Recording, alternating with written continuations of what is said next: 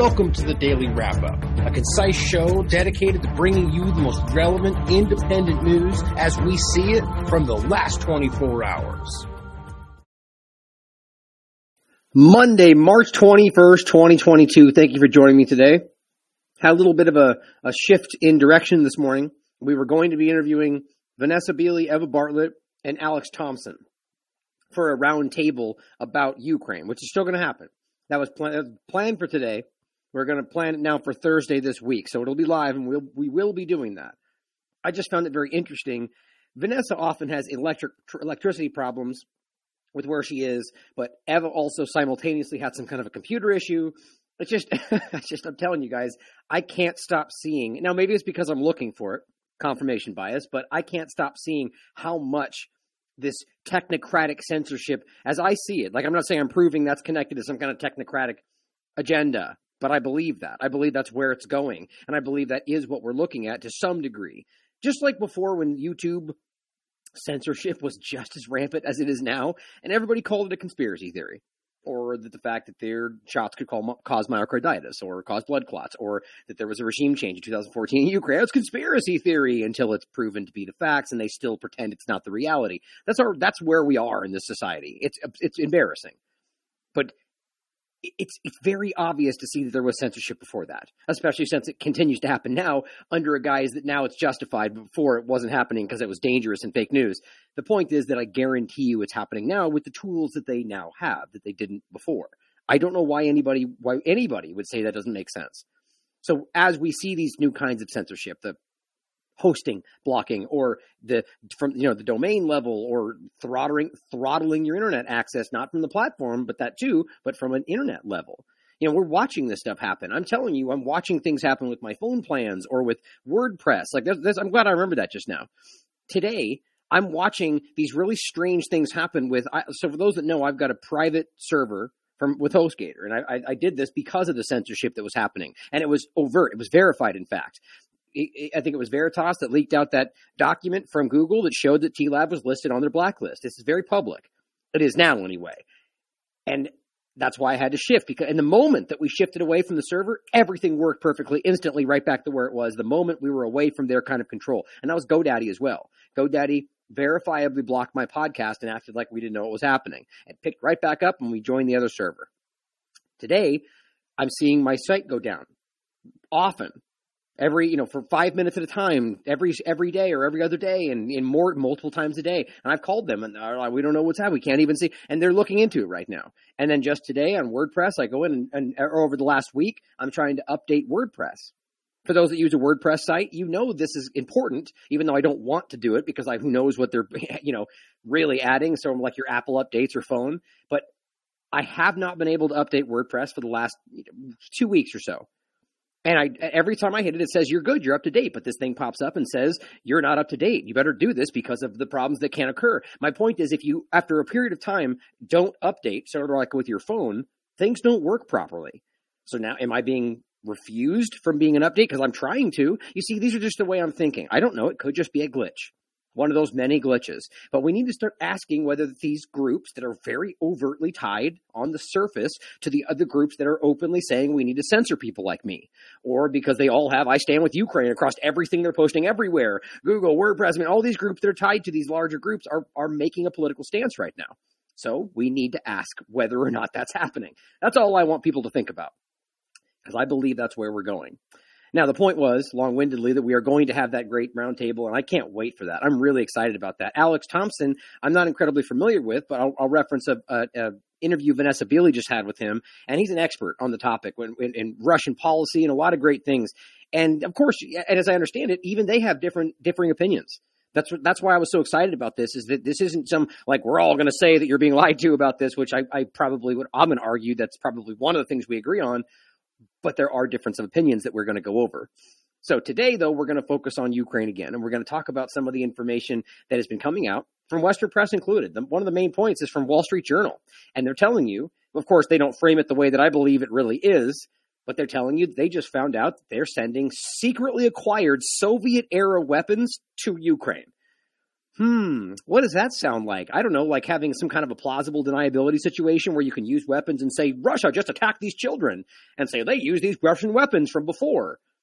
I don't know why that isn't the most logical possible thing to point at. Knowing they've committed things like this before, knowing that they've said they wanted to hurt those people, and then asking why in the world the U.S. government, who is right now openly sending weapons to Ukraine, would secretly send Soviet-era weapons.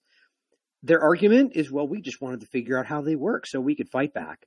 I'm not even making that up. Soviet era, because that's what they use today, right? I mean, it's just silly, but people buy this stuff. On top of that, of course, my mindset is being that's prepping some kind of false flag. Does that mean Russia hasn't done it or wouldn't do it? Or no, always possible. Evidence is all we need to prove these things. And of course, this isn't evidence to prove that they have or are doing them, but it's very obviously something we should ask. See, that's the proper framing of how we think about these things. But people hear us say, "Oh, they're defending Russia," and it's an ongoing process to continue to be objective in a world that is framing objectivity as like the biggest villain on the planet. It's incredible. But of course, the other topic we're going to get into again is some Azov Battalion discussion and how this ties in with some of the misinformation that's coming out. I mean, we're starting to see the Western press like openly cite Azov Battalion as a source, as they're now kind of going, well, yes, they are sort of neo-Nazi, but Russia bad though, and that's where we are. So we're going to go through this again today and show you the information that they're hiding from you, misrepresenting, and blindly taking from the very neo-Nazis on the ground that they just said were bad before they weren't supposed to talk about it anymore. We're also going to show you what Russia is saying. Not that you should believe it blindly, because you should question everything, but that Russia has a lot of information coming out with documentation and videos on the ground, and nobody's talking about it unless you're a Russian shill, apparently in the Western context. But they're showing you stuff about civilians being bombed, just like Ukraine is saying. They're showing you evidence about civilians being kettled and tracked by Ukraine on the ground, using them as human shields. But of course, Ukraine is saying, we're protecting people over here. Well, I've got an endless amount of evidence that shows you people that are screaming about how they're being brutalized by the Ukrainian people. Could it be fake? Yes, it could. But why isn't anybody talking about all this stuff? It's infuriating because at the very least, it makes you start to want to look more at the other side of the story because they're not even pointing at it. They're acting like it doesn't even exist. That's not what an honest, objective journalist would do, as you all should know. Now, on top of that, we also have an interesting discussion about one of these specific cases. This recent, what was it? I was just looking at it. A school, I believe, that they're claiming was attacked. I have the story in my head. I just want to make sure it was exact. Again, so there's been a lot of them. The maternity hospital is one of the ones we're going to talk about today, and how there is a absolute lack of evidence, other than saying things happened. Not to say it didn't happen, but you're going to find that the source for that exact topic was none other than a specific major in the Azov regiment, specifically. Not some fringe connection to it that they know we can defend against something else, but no, an actual neo-Nazi. They're going, this guy just said they hurt people. And everybody in the Western press blindly reported it. Could it have happened? Sure. But why wouldn't we ask whether it was carried out and blamed on Russia, exactly like the Wall Street Journal is essentially admitting is possible? Before we get into all of that, I wanted to start off yet again. I forgot. Well, seeing as how I didn't do it, I won't do it now. I was going to play a small clip in the beginning there, but I'm going to show you the clip of it as we get into in the beginning, so didn't need to say that at all. Let's start off with this again, just because. Oh, did I forget to post my Getter post? Oh, let's try it again real quick. Let's make sure we post it. Oh, weird. Well, weird. There's an error. I wonder why. Let's do it again. Oh, whoops. I guess I already said it. Let's make sure it's on the post here on Getter. I'm being facetious. You all know my point here. I'm getting increasingly frustrated that this isn't being addressed by Getter, by anybody, and I just am not able to post. The only reason it bothers me so much is these are platforms that are screaming about free speech and everything else. Now, I still don't know whether that's what's happening. Nobody seems to answer me. I'm not getting any responses, and I just think it's interesting. But somebody made the point, by the way, when I said Trump's platform. I'm not implying that Trump, the one that's been connected with Trump and the idea around that's the whole point of what Getter was supposed to be. That's all I meant. Not that Trump personally owns this website. Just to be clear, to clarify. Now, starting off on a couple of the foreign policy points, I wanted to make this interesting. This contrast. We just talked about the North Korea discussion where suddenly they're firing missiles again, and weirdly they weren't doing anything for years. Even though I argue that wasn't really what was happening, the point is overall that the U.S. media just chooses not to care about the things that they were bleeding breathlessly about ending our democracy 30 seconds ago. So why is it that concerning then, but just today not even discussed? That either means that it wasn't as serious then, and they were just doing that to make you, I don't know, scared, express emotion so they can manipulate you, or they just decided to hype it up because they were trying to achieve some kind of goal in that moment. Like, these are things that are happening, but how about something like this? Houthis attack the Aramco facility. Do you remember that story? This is new. This was yesterday. Do you remember the last time that happened? This was like the world was going to come to an end. Everybody lost their minds. Oh my God, the oil price and everything was about this topic for at least a week. It was out of control. What happens if they do this and they bomb it and Iran was probably involved, and it was just this breathless story? It literally just happened again and nobody even cared. I mean, I shouldn't say it like that, but where is the breathless? I mean, everyone's pointing at some other direction. Couldn't this also blow into some kind of world war? Yeah. So why is this not as important? I just want us to reflect on it's only important, sort of like COVID-19, because the media decides to point at it, decides to hyperventilate about it, decides to report about cases and hospitalizations that you can't confirm in different contexts over and over and over every 30 seconds for 3 years. And so everyone goes, oh my God, we must be in a problem. But if that wasn't there, if that suddenly stopped or it never began in the first place, would you be going COVID-19, COVID-19? Probably not. You probably wouldn't even realize it was happening. That's the control the media has, the corporate media. So as this continues, recognize that they just simply choose what they want to hype in front of you. Sort of like this: 14 displaced people, including 7 children killed in Congo, which is disgusting and sad. A child dying anywhere is sad, according to the Red Cross. But let me ask you this: where's the Red Cross about the 10,000 children that died in Yemen? What about the millions of displaced people from Syria over the years that the U.S. government caused? What about that? Now, yes, that was actually talked about by pretty much everybody, but nonetheless, right now, the point is they're focusing on this topic while ignoring what's happening all over the world. The starving populations in Venezuela, the unbelievable war crimes that are regularly committed against the Palestinian people that Robert continues to point out that nobody cares about. There's always more sides to these stories. There's another side of it. There's context. Maybe you could argue that I just don't understand it. Sure, that's possible. So why aren't we talking about it? Because I want to start off on this note, because I feel like this is the point that I'm making, and I just really feel like this, you know what? Maybe I don't have it right here. I was going to play that clip of the woman speaking in front of, I forget her name all of a sudden. Let me see if I can't find it really quickly. Because there's a lot of, especially, the Irish Parliament seems to be all about it. A lot of different people standing up and speaking out against the overt contradiction of the Western foreign policy and the way that they pretend they're fighting for freedom and in fact doing the exact opposite to literally everybody they come across. But it's insulting to our intelligence to pretend that he's a war criminal, which he may be, while the person pointing at him has got far more on the record actions of overt war crimes than anybody you can look at. So how do you not stand back and go, but wait a minute, are they even being truthful about this? No doubt about it, we're living in times of catastrophic crisis where the lives of innocent civilians are sacrificed in the wars of their masters. Yes, in Ukraine, but not only. Since the last plenary, tens of thousands of Afghani citizens have been forced to flee in search of food and safety.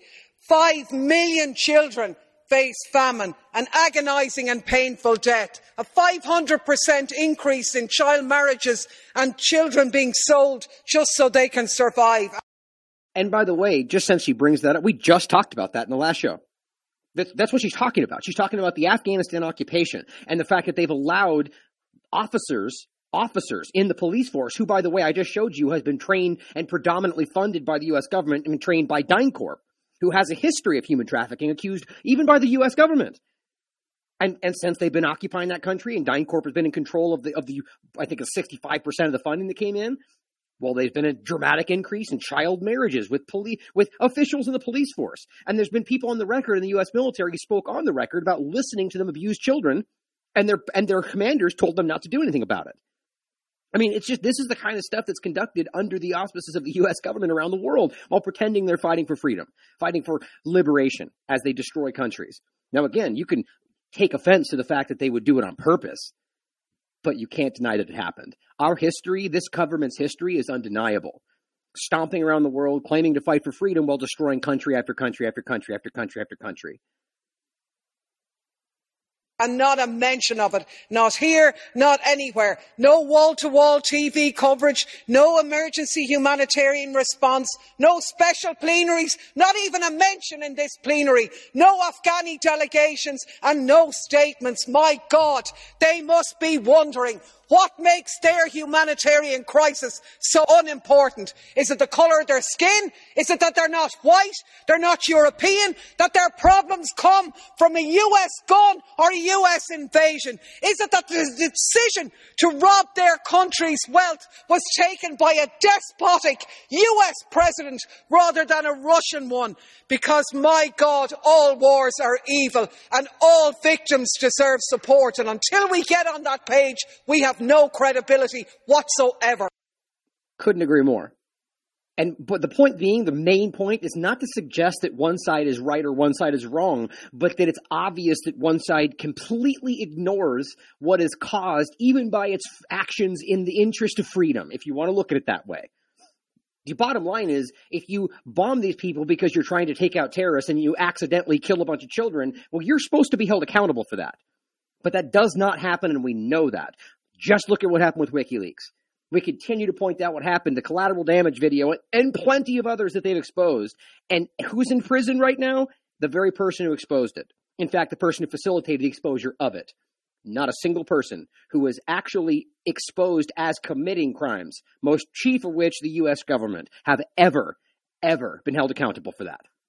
This is where we are.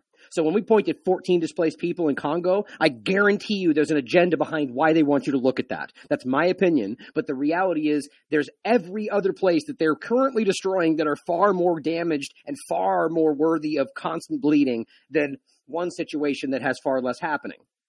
They're all worthy of discussion, understand. But almost all of them have ties back to some sort of foreign policy agenda. Now, don't forget the rare earth minerals point. That's in all of these places we're talking about, including Ukraine, lithium, and plenty of other things we're talking about here. Now, on top of that, we have something like this. This is 18 hours ago. U.S. determines Myanmar military committed genocide against the Rohingya, an official says. Interesting this comes out now, first of all, especially since specifically Myanmar and the Rohingya people, Burma, for interchangeable, is directly tied to people like Joe Biden. Isn't that interesting? Isn't it weird how all these things are kind of coming up at the same time? My point on this is simply that they want you to say, well, they did the bad thing. And why? Well, because the U.S. determines so. So the largest war criminal on the planet is saying, well, you did bad things. We're going to decide you did bad things. Well, they would know, wouldn't they? But that's not what I think is happening. I think this is framing because it's about something that they want to achieve. Here, let's just, in case you want, my point, first of all, is that this is just being pointed at during all of this, which is interesting, but it's been going on for a long time. And if you've been following T-Lab, you know we've been covering it for a long time. So I always make this reference. If you haven't gone back in the archives of The Last American Vagabond, this site has been up for a decade or more. And there is a lot of stuff back there. It goes way back. I mean, if you go, the further back you go, the more you'll find out that, the more that I've progressed in this field, the more I've become more objective and become more dedicated to making sure that I vet and everything. But, and I've left all the stuff up in the beginning. Go back and look at the very beginning of our work, and you'll find a lot of interesting conspiracy theory type topics. But it's the same kind of stuff. It's stuff that we weren't afraid to talk about, even though we were being called, what a conspiracy theorist, just like today. But it goes back to stuff like this, too. Now, this one was written by Darius. I always mispronounce his last name. He was a writer for the Anti-Media. And which was one of the best sites on the web, and in my opinion, back then, before it got just roundly removed from everything. Kerry Wedler being a huge part of that. Here is from 2017. Activists are documenting the ethnic cleansing in Myanmar, but of course, Facebook is censoring their posts. Sound familiar? Let's think about how all of this ties into exactly what's happening today. Facebook is silencing Rohingya activists, so the people that were being hurt. First of all, just don't forget where they're framing it from now, right? They're committing genocide against those people. Okay, so in 2017, the establishment was making sure you didn't see that. They were censoring what was happening. They were censoring the activists who were saying this problem was happening. Wonder why that was happening, and now they're pointing at it. Of course, Burma, also known as Myanmar, and the Western countries, the Daily Beast reports this. Oh, they were the activists based in the Western countries. According to the report, Facebook has been removing posts documenting incidents of ethnic cleansing of the Rohingya people. And these Facebook users are frequently having their accounts suspended or taken down. That's 2017. It was fake news back then that you were being censored, right? Oh, you fake news conspiracy theorists. Facebook wouldn't just censor you for no reason. Remember those people? They're not just going to make you wear a mask. They're not just going to force you to take a vaccine. They're not going to make you make a vaccine passport. Those people are the best, aren't they? They'll never make you do that. Even a poem they censored, now translated into English. A poem was censored on Facebook for purportedly breaching its guidelines, because we know how flimsy that argument is today. You read that correctly. Facebook was removing poetry. Why? Well, because it made an argument that bad things were happening they didn't want you to know were happening at that time. Simple. Now, you can read these for yourself. I didn't want this to be too long of a point to start off, but it was a great crossover. Here's two other articles on, this one's also from 2017 from Tony Cartolucci, another great writer that you should check out. A lot of this stuff was back when T-Lab was also posting a lot of Creative Commons, where we're, Free Thought Project and Anti-Media and posting other stuff. We've progressed a lot since then. But it says, as was predicted, the U.S. is shifting blame away from the U.S.-backed client regime headed by Aung San Suu Kyi. Was it Kyi or Kai? Shoot, I'm forgetting now. I remember doing that last time. In any case, we'll go with Kyi. And her National League of Democracy Party, of course that's what they call it, and U.S. installed into power in 2015. Interesting. The exact time we're talking about this whole thing starting in Ukraine. I just think this is interesting. And toward Myanmar's independent institutions, including the nation's still powerful military. So the U.S. is shifting blame away from the group that they put into power, the one that they support, and blaming the other side. What a shock. Now it says America's plans for Myanmar client state. This is the same thing with Ukraine, guys. This is what they do. Though, and it's not to say that every other government does the same things, but the point is I think this is the U.S. government still stuck in a different century, right? Today, the way that China, I keep pointing this out, the way that China and Russia conduct themselves in regard to the way they deal with these other groups, it's very manipulative in its own right. But at the very least, they're making it, at least on the surface, look like they had an agreement. Like we're shaking hands and signing documents and we both agree that we're going to take all of your oil or whatever. The point is nonetheless that there's still, I guarantee, manipulating the situation. But the difference is the U.S. goes, we can't allow them to benefit from a legal document, so we're going to go in there and just take over and pretend it's and we're going to regime change the government that doesn't want to work with them and I'm saying it confusing. We're going to remove the government that wants to work with them, put somebody in place that we agree with and call it democracy, right? And during that process gets wildly destabilized and lots of crime breaks out and warlords take over. And that's freedom and liberation, like Iraq, like Afghanistan, like Syria they tried, like Venezuela, or like every other place we could point to. Libya is one of the obvious examples.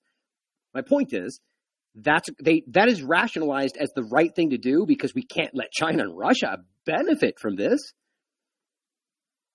That's actually what they're arguing in places like Ukraine, places like Afghanistan. The generals just came out and said we can't just let Afghanistan be taken over by Russia and China. Well, that's not what's happening. They're not pushing in and starting to occupy the Taliban areas. It's just an illusion. The idea is that I guarantee they have eyes on all sorts of things. They're probably in talks with the Taliban. The point is that I promise you they're probably making deals. The point is on top of that is if that does happen, they'll probably suddenly start framing the Taliban as the biggest threat to our democracy yet again. It's just about framing. Nothing is sacred to these people. I just want to point out, since I keep forgetting to mention this, in the chat, Star's making a comment about censorship that we started with. TikTok has deleted over 30 of her clips on TikTok, the T-Lab clips. Over 30 of them. And all of these are based on, the ones they keep censoring that I'm noticing are things like the implantable discussions or the Great Reset discussions, which are all based on verifiable documentation and peer-reviewed science. But whatever, that's our point, right? That's what happens. It's all fake news if it goes against the narrative. So in this case, we're talking about a U.S.-funded regime change, like many others. Now it says, through the large U.S. State Department and European-funded network of faux non-governmental organizations, like Corbett calls the Trojan horses. This is the new CIA kind of stuff. They're Trojan horses. They go in under a guise of fighting for democracy, like the National Endowment for Democracy, and what they really do is facilitate regime change. But they literally, with almost saying it, basically argue they do that because that's in the interest of democracy. They actually openly say they do today what the CIA used to do clandestine fashion 50 years ago, whatever the number was. But they don't come out and say, but we do it illegally. Of course not. Of course not. We're there to help people. In their minds, they probably believe it because they think it leads to democracy. But that never seems to happen anymore. It leads to destruction. Western-backed opposition parties and likewise Western-backed street fronts, Myanmar's current client regime was successfully installed into power after the general election in 2015. Now, the point is, this is always how it works, and they blame the other side, right? Look at Syria. Nobody should have any illusions about who and what government caused the destruction of Syria. But right now, they will forever pretend that Russia caused everything. Or that because Assad, bad guy, therefore he doesn't know what he's doing because government bad. Like the same thing they tried to do everywhere else. Look at Venezuela. They're starving to death because Maduro doesn't know how to run a government. Well, maybe it's the sanctions you've been trying to do so they starve. Or the fact that you've stopped their oil sales over 1,000 other ways that you've made sure they couldn't feed themselves and then blame them. Or how Pompeo will say, Iran, you better do what we say or your people won't eat. And then when they do eat, they turn around and go, look, they can't even feed their people. And all this is on the record. This is how stupid it is. Prominent opposition party, the National League for Democracy, this is the U.S.-backed group, assumed power of the government but maintained little control over the nation's independent military. Now, their party leader, Aung San Suu Kyi, literally created a new political office for herself to occupy as de facto head of state. Under Myanmar's constitution, Suu Kyi was barred from holding high offices in the nation's political system due to her marriage to a foreign spouse, a British man, and because her children hold dual UK-Myanmar citizenship. Now, Suu Kyi herself, of course, received a foreign education and worked within Western institutions, including the United Nations and the U.S., before returning to Myanmar to engage in politics. Now, that's not in and of itself, indicative of some kind of a problem, but that's pretty much exactly like you can look at somebody like Guaido, who these trained people in foreign places that come and get inserted back in. That's how this works. Her entry into politics and her ascension into power has been openly funded and backed by the United States. Well, that's a little bit concerning. Former colonial ruler of the United Kingdom and a long list of European collaborators for decades. I wonder why the people don't want that, right? Many senior positions within Myanmar's ruling regime are held by likewise products of extensive U.S. funding, training, indoctrination, and support, including the current Minister of Information at the time, P. Mint. Now, it could still be the same. I forgot to check whether that is the current person still. And this is 2020. Oh, no, this one was 2017 still. Right, so probably not the same person.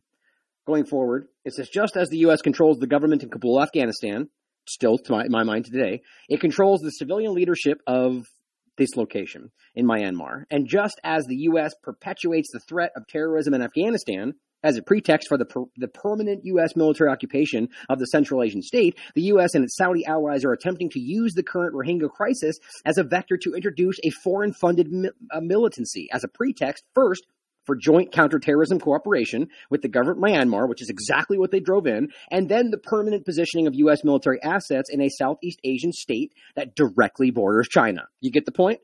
A long-term goal of U.S. policymakers stretching back decades, just like they're doing with Ukraine and Russia. It's exactly the point.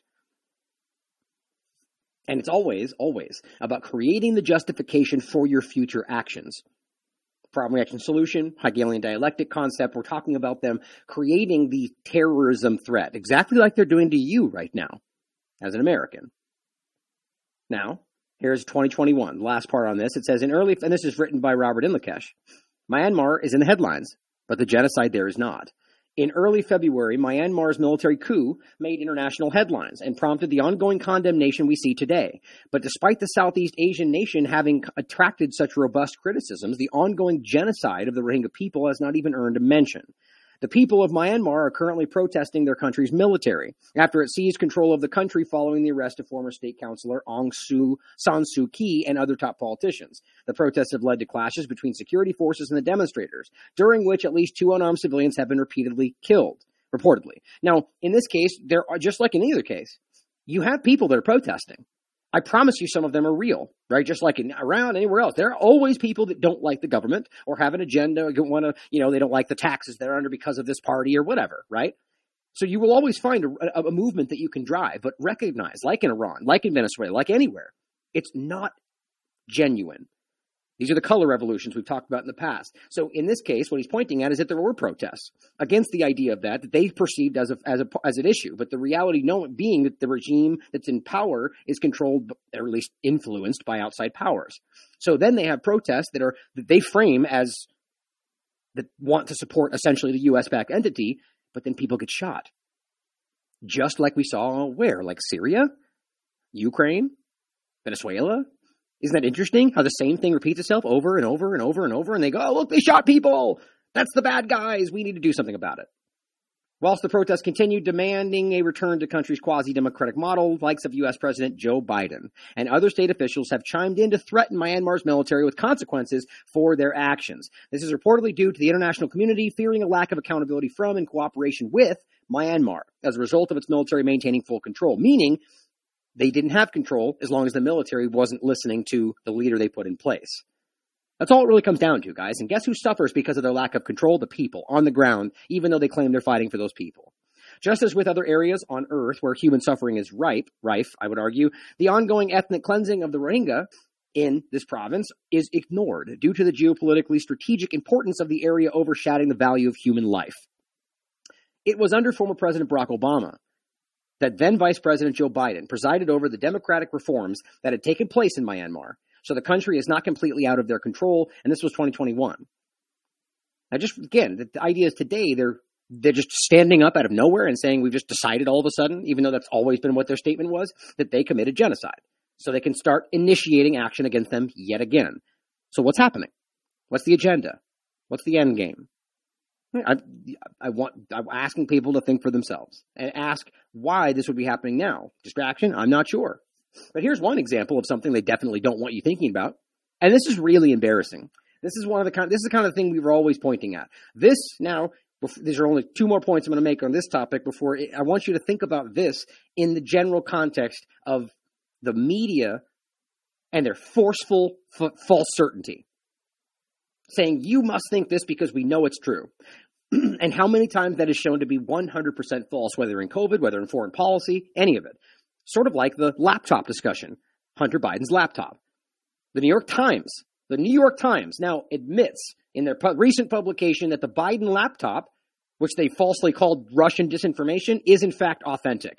Now, there's plenty of arguments on all sides of this, but recognize that you're an absolute crazy Russian shill conspiracy theorist if you even acknowledge this is a possibly real story. And now it is, well, it's true. Our mistake. Oh, really? You know why that was so very important at the time? At least you could argue because of the election that was happening. So now that we're, I guess, not caring as much, it's kind of like, well, yeah, it was real, but it's too late now. That's how that works. The media outlets which spread the lie from ex-CIA officials never retracted their pre-election falsehoods. That's also what happens today. They just let the falsehoods fly and maybe add a little bit of a different thing and don't edit and add that they edited it, which they're supposed to do. They've never retracted them. Ones used by big tech to censor reporting on the frontrunner. Now, this is Glenn Greenwald. I always do that. The New York Post began publishing a series of reports about the business dealings of the Democratic frontrunner, Joe Biden, and his son, Hunter, in countries in which Biden, as vice president, wielded considerable influence, including Ukraine and China, and would again if elected president. The backlash against this reporting was immediate and intense, leading to suppression of the story by U.S. corporate media outlets and censorship of the story by Silicon Valley. What does that sound like? It's a loaded question. Literally everything? I agree. Right. So they came out hot over the top of this without any real information and said, it's fake. Now, why would they do that? Because somebody at some level told them it was fake or told them they should say it's fake. Period. Because it's real. We know it's real. They've now admitted that it was real. So the point at the time was either they were lied to and didn't care to look, or they just did what they were told. Why don't we reflect this? I mean, I know we do as people in the chat and people who watch this show, but I just can't understand why people who still watch and listen to that mainstream would not recognize this by now. They were either bad at their jobs or were lying to you. There's only a couple of options here. And now we're going forward, and they just continue to listen to what they say about Ukraine and whatever else. The disinformation campaign against this reporting was led by the CIA's all but official spokesperson. Of course it was, Natasha Bertrand. Then of Politico, now with CNN, shocking I know, whose article on October 19th appeared under the headline, Hunter Biden's story is Russian disinfo. doesn't the former Intel official say? And there it is. That's all it takes. Now, did they even talk to all those dozen officials, or did one anonymous person tell them a dozen officials said so, and they report it, because that's what they do? Either one of those options are ridiculous, clownishly ridiculous, because what's happening today? The same thing. And not even American officials, Ukrainian officials directly tied to neo-Nazis say. That's what they don't say all that. They just say, experts say, or officials say, and you look into it, it's the mayor of this small place in Ukraine. That's interesting. Maybe they have an agenda. Why don't we ask? Blindly reporting what they're being given, just like they do right here, because that's their job, guys. If we don't recognize that by now, there's no such thing as journalistic integrity for these people. There's no two sources. There's no vetting. There's no speaking truth to power. They are stenographers for power. They are blindly repeating what they're told to say. And this is my opinion. It's right in front of you. Either because they've decided that those experts or those intelligence officials have their best interest in heart, they're their inside sources, or because they have a career in mind. And they know, if they do this, it's going to get a bump in their career. Those are my opinions, obviously. These former Intel officials did not actually say that the Hunter Biden story is Russian disinfo. Indeed, they stressed in their letter the opposite, namely that they had no evidence to suggest the emails were falsified or that Russia had anything to do with them. But instead, they had merely insinuated the suspicion based on their expertise and their experience. Now, of course, in this case, you can see that the media ran with what they wanted to say, probably because these people were career-driven. Or they just have hate for Trump, let's say, and desperate to not let that happen. So they decided to work. It's lie for your truth, right? In any case, or however you look at this, these people are not to be trusted. These people do not care about what's right, what journalistic integrity, the truth, facts. We want to emphasize that we do not know if the emails provided to the New York Post by President Trump's personal attorney are genuine or not, and that we do not have the evidence of Russian involvement. Just that our experience makes us deeply suspicious that the Russian government played a significant role. The media turns that into, they said Russia did it. That is the definition of dishonest. That used to get you fired and you got to never work again as a journalist if you believe that's the case, right? The idea that you would take one fact out of context, you could lose your job. Not today, you get promoted. Virtually every media outlet, all of them right now parroting exactly what they're told about Ukraine. All of them. CNN, NBC News, PBS, Huffington Post, even The Intercept. And it's because this is Glenn Greenwald writing about it. And too many others to count, began completely ignoring the substance of the reporting and instead spread the lie over and over that the documents were the product of Russian disinformation. And that's where the story ended. This disinformation campaign about the Biden emails was then used by big tech to justify brute censorship of any reporting or any discussion of the story. Exactly like what's happening right now. With COVID, with Ukraine, doesn't matter. They've decided what the narrative is. They've decided what they have already said is true. Facts don't matter after that. And they just brute force censor anybody going against it. They're even coming out with DHS statements about how misinformation is literally becoming a crime. And they're now creating the context where dissent is illegal while pretending we live in a democracy with open dialogue. The archive's authenticity I documented, this is Glenn speaking, in a video report from September, was clear from the start. Indeed, as I described in that report, I staked my career on its authenticity when I demanded that his former outlet, The Intercept, publish its analysis of these revelations. And then he resigned when its vehemently anti-Trump editors censored any discussion of those emails precisely because it was indisputable that the archive was authentic. It goes on to say, The Intercept's former New York Times reporter, James Risen, was given, of course, the green light by the state editors to spread and endorse the CIA's lie that they knew was a lie, and he insisted that the laptop could be ignored because, quote, a group of former intelligence officials issued a letter saying that the Giuliani laptop story was the classic trademarks of Russian disinformation. And at least that was moderately honest, not saying they said it had trademarks, but then they continued to float the idea as if they had said it was. That's how, and this is where it ends until we come to today, where they're now admitting it. Now, of course, this is the Washington Post and their paywalled garbage, which is always how this works. But just so you can see it. Oops, not the screenshot. Simplified. There we go. Hunter Biden's alleged laptop, an explainer. Oh, excuse me, I forgot I was going to show you this one. This is the ones that don't age well. I'm going to show you the today stories like this one when we get to it in a second. But so here's the Washington Post from October 14th, 2020. Now read it. If you want to read the whole article, you can pay for their garbage, but the point is that this is what they were saying. These are the don't age well comments, right? How Trump's attempt to force a Biden-Ukraine investigation backfired to the impeachment trial. The fact checkers unravels what happened when Trump tried to force an investigation into a false rumor about then Vice President. They lock, stock, and barrel, towed the line. That's not what journalists do. This isn't journalism, guys. We need to see this by now. Okay, here's the New York Post. This is the story back then, October 14, 2020. Smoking gun email reveals how Hunter Biden introduced Ukrainian businessman to VP dad. Now, just so you can have a little context about what happened with this, Hunter Biden introduced his father, then Vice President Joe Biden, to a top executive at a Ukrainian energy firm, Burisma.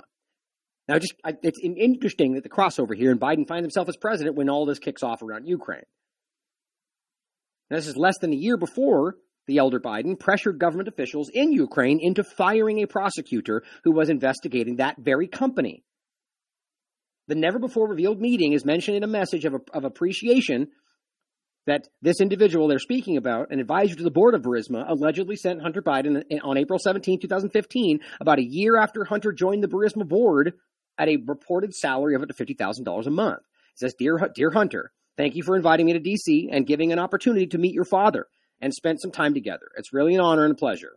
The Blockbuster correspondent, it says, which flies in the face of Joe Biden's claim that he never had spoken to my son about the overseas business dealings, yet again, lying and being caught lying, sort of like his background and all the degrees he has and all these lies he keeps spinning that everybody knows are lies, but nobody calls out. Very interesting, right? It's containing in a massive trove of data recovered from the laptop computer that they lied about, said was fake, until now proving that it's not. Other material extracted from the computer includes a raunchy 12-minute video that appears to show Hunter, who has admitted struggling with drug addiction problems, smoking crack, while engaging in sex act with an unidentified woman, as well as numerous other sexually explicit images. Now, I thought there was one other point in there. The bottom line, guys, is this is important, not just because his son has, sexual weird proclivities, but the point is that we are staring at a dishonest action by the person that's the president, covering up lying for his family that involves Ukraine. Now that Joe Biden's president, the Times finally admits Hunter's laptop is real.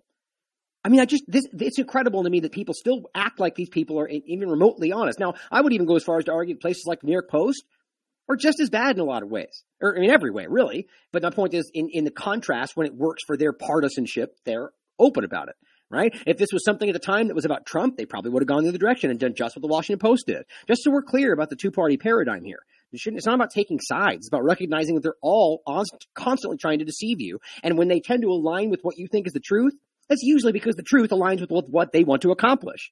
Not always.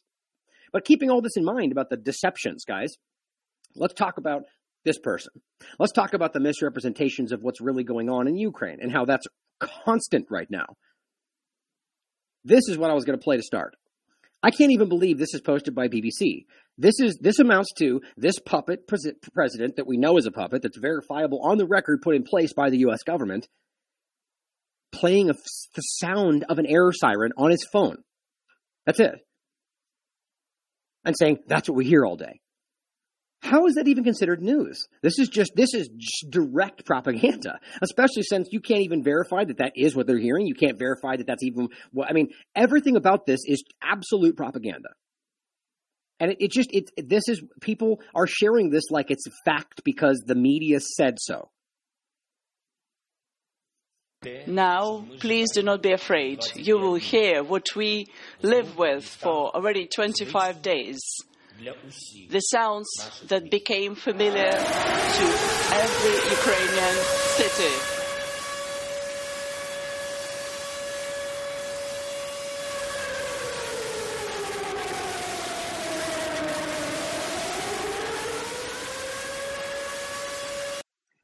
What is that?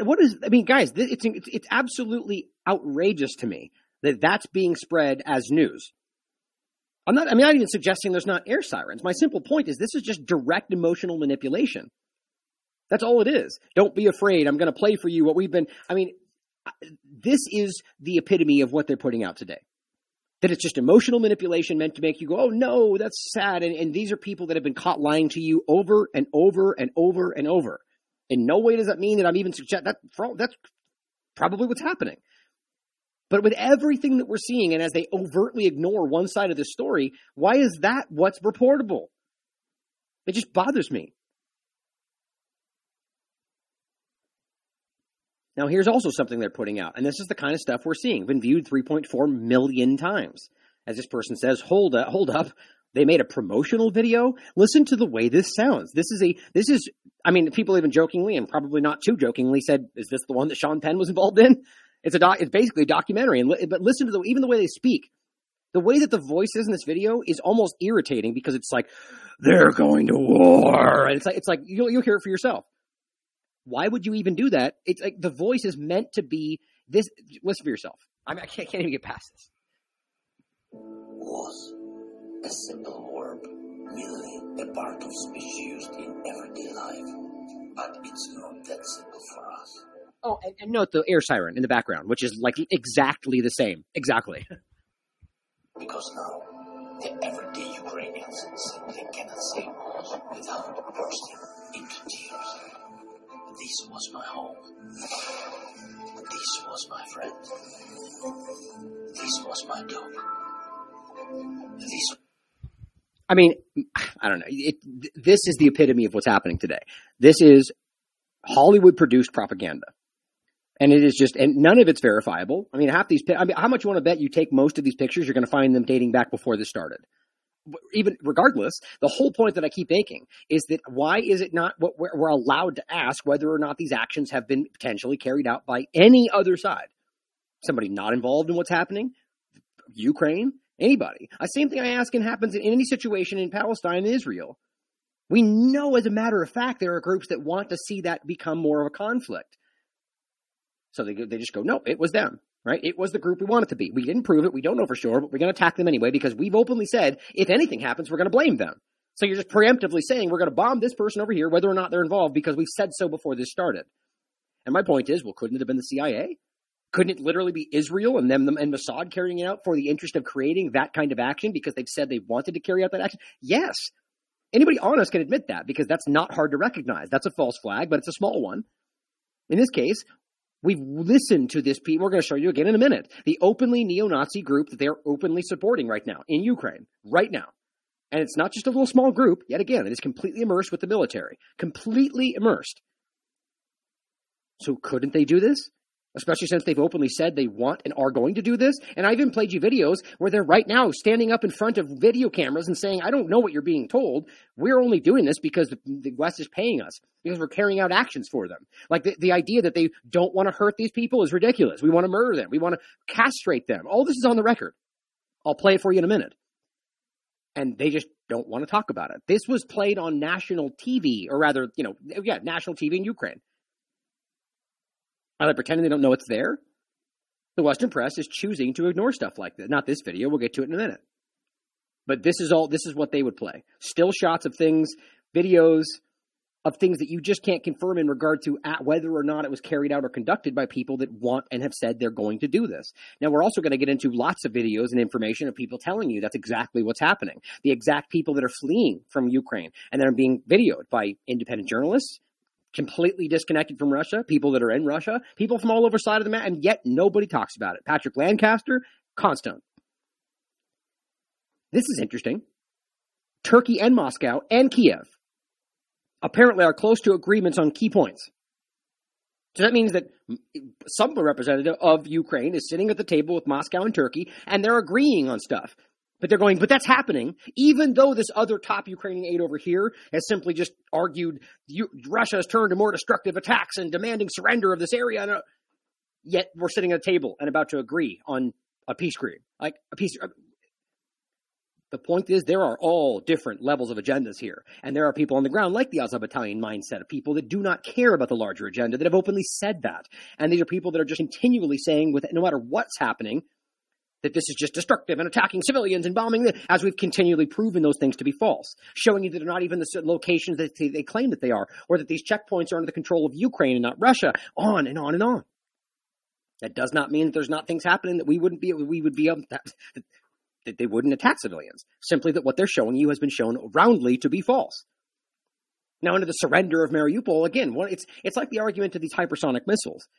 They're using things and misrepresenting what they're saying that people don't understand. Now, on top of the surrender idea, You could actually read what Russia said and actually understand the context of what they're saying in regard to asking the Ukrainian military to surrender so they can stop the war on these areas because they're trying to free these people. That's what they're saying.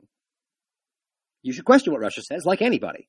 Except that's not what's happening. You're taking one side of the narrative at face value and dismissing anything other side says in some cases. But the point is that they're telling you the opposite. They're saying, well, you guys surrender, not the city and the country surrender, not the civilians of Mariupol surrender to Russia. That's not what they're saying, but that's how they frame it because they want you to feel that civilians are like the focal point.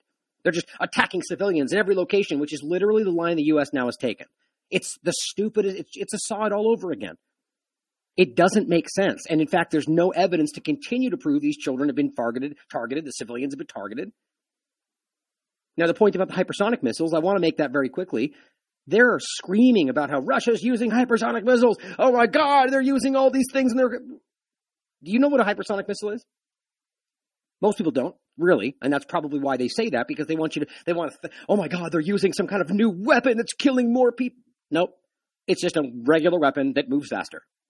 Hypersonic weapons incorporate the speed of a ballistic missile with so they can move faster and they're able to maneuver and, I guess, more pinpoint accuracy. Now, yes, they can and are capable of holding higher level munitions, potentially nuclear. But is that what happened? Were they using more powerful weapons? These are just bombs, guys. They're more bombs. They're just, oh my God, it's hypersonic now. Terrorists. They're just using more terms and more concepts. It's a war. They're using munitions. The idea, just because they use a new technology around it that makes it faster and more targeted, would suggest even more so that they're not attacking civilians, because that's not the point, and there's no strategic value to it. To just simply argue that he's a maniac that just wants to murder children, it is ridiculous. Is it possible? Sure. But there is literally no evidence about that, and they've lied about that in Syria. They've lied about that in any other situation they've been involved in, and that's never been shown to be false. Again, I don't even think the U.S. government would do that because it just doesn't make sense. Unless there was an agenda, such as doing it and blaming it on Russia. That I would understand. Russia doing it and blaming it on the other side. That I would understand. But I don't see that happening. Is it possible and I'm not seeing it? Yes. But these are the kind of manipulations they continue to use.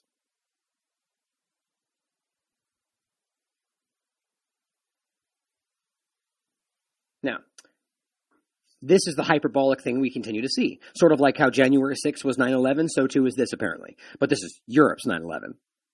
Right, an open, ongoing operation that's just very on the surface, and like this is their 9/11. Like, this is just a clumsy comparison. There's not even any logical comparison to what's happening here. They just want to make it seem like a big thing.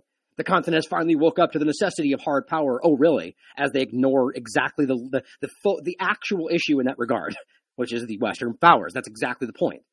To have continually toppled countries around the world and left them in ruin. Right. But this is Europe's 9/11. This is just about creating the context of what they want you to think is happening. That's all it is. It's just embarrassing. The idea that this is being framed the way that it is clumsy. Now, here is a video that I want to watch with you guys. This is really important.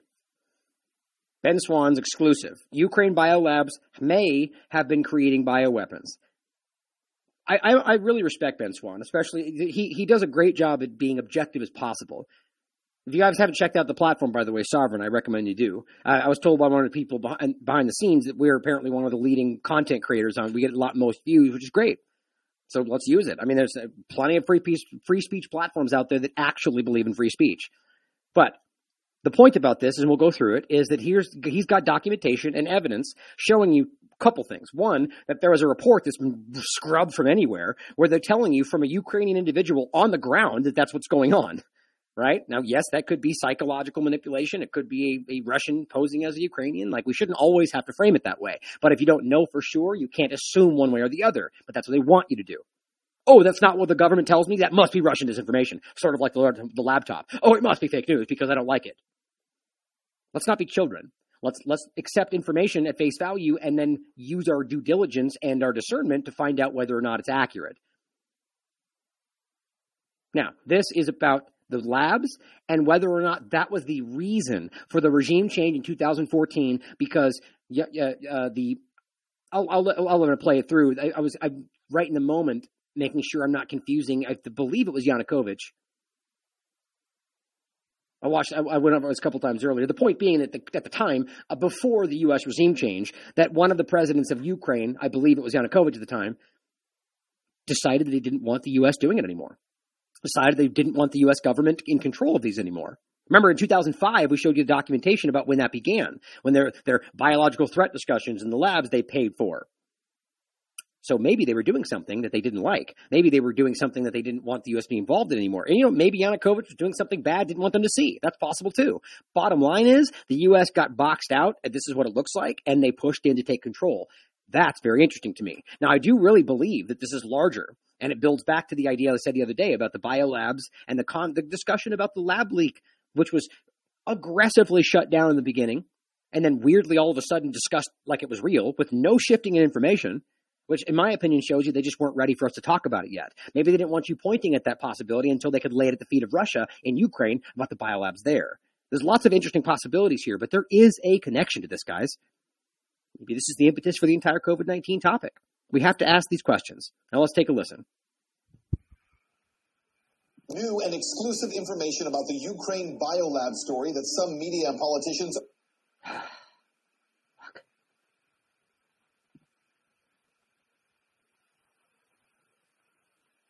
New and exclusive information about the Ukraine Biolab story that some media and politicians are still...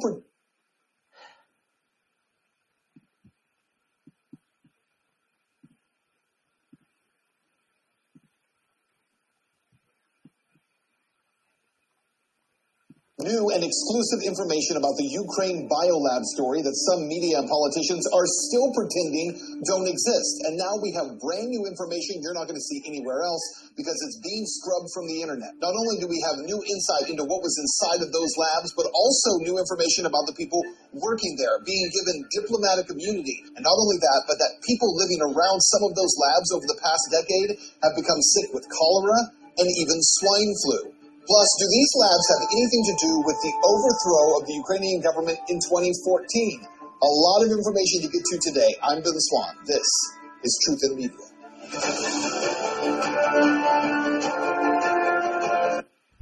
Whatever's going on, 100% has to do with Brave browser. I don't know what it is. I can't figure it out. I can't get any response. I don't know what's going on here, guys. It doesn't have to mean anything other than there's some kind of something going, I don't know, a glitch, I don't know. But whatever reason, if I go to Chrome, it's working. If I go to Brave browser, but private, it works for me instantaneously. But right now, no matter what I do, and it's only when I'm live, Brave browser seems to just stop every video. It needs to glitch out on me and refresh things. I don't know what's going on, but who cares? Let's keep going. Hey guys, welcome to the show. So much to get to today. I got to say that when it comes to this Ukraine Biolab story, every single journalistic bell in my head keeps going off, right? Because there are so many red flags about the fact that media and politicians keep pretending that there are no biolabs in Ukraine, that the story they say is just Russian disinformation. It's absolutely not Russian disinformation. These labs absolutely exist. There's tons of information. As we've already shown you, but don't miss the crossover. This is why we started with this. Oh, it's Russian disinformation, is it? Well, we've heard that before, haven't we? We've heard that about things with the laptop. We've heard that about the emails in regard to the election. We've heard, it's Russian disinformation. Right? Even when it's true, even when they go, yeah, it's true, but it's Russian disinformation. How in the world can the truth be Russian disinformation? Right? You're literally saying they're giving you truthful things about your government and what they've done to you so they can influence you. Well, no, that's revealing the facts to you and letting you decide what you want to do with them. It's just incredible. But the Russian disinformation is what they're saying about this too. Why would we trust them now? And evidence that they do. And not only that, but the fact that the deputy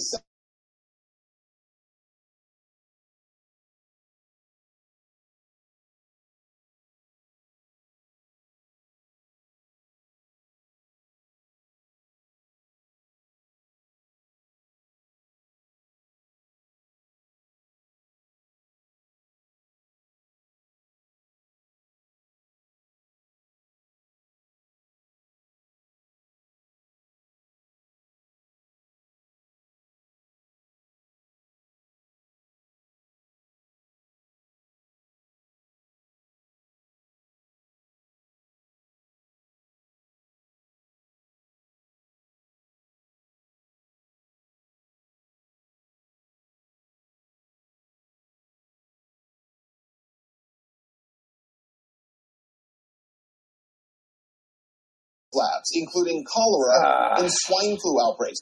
Son of a gun. Guys, I'm sorry. My fault on that. That was my mistake.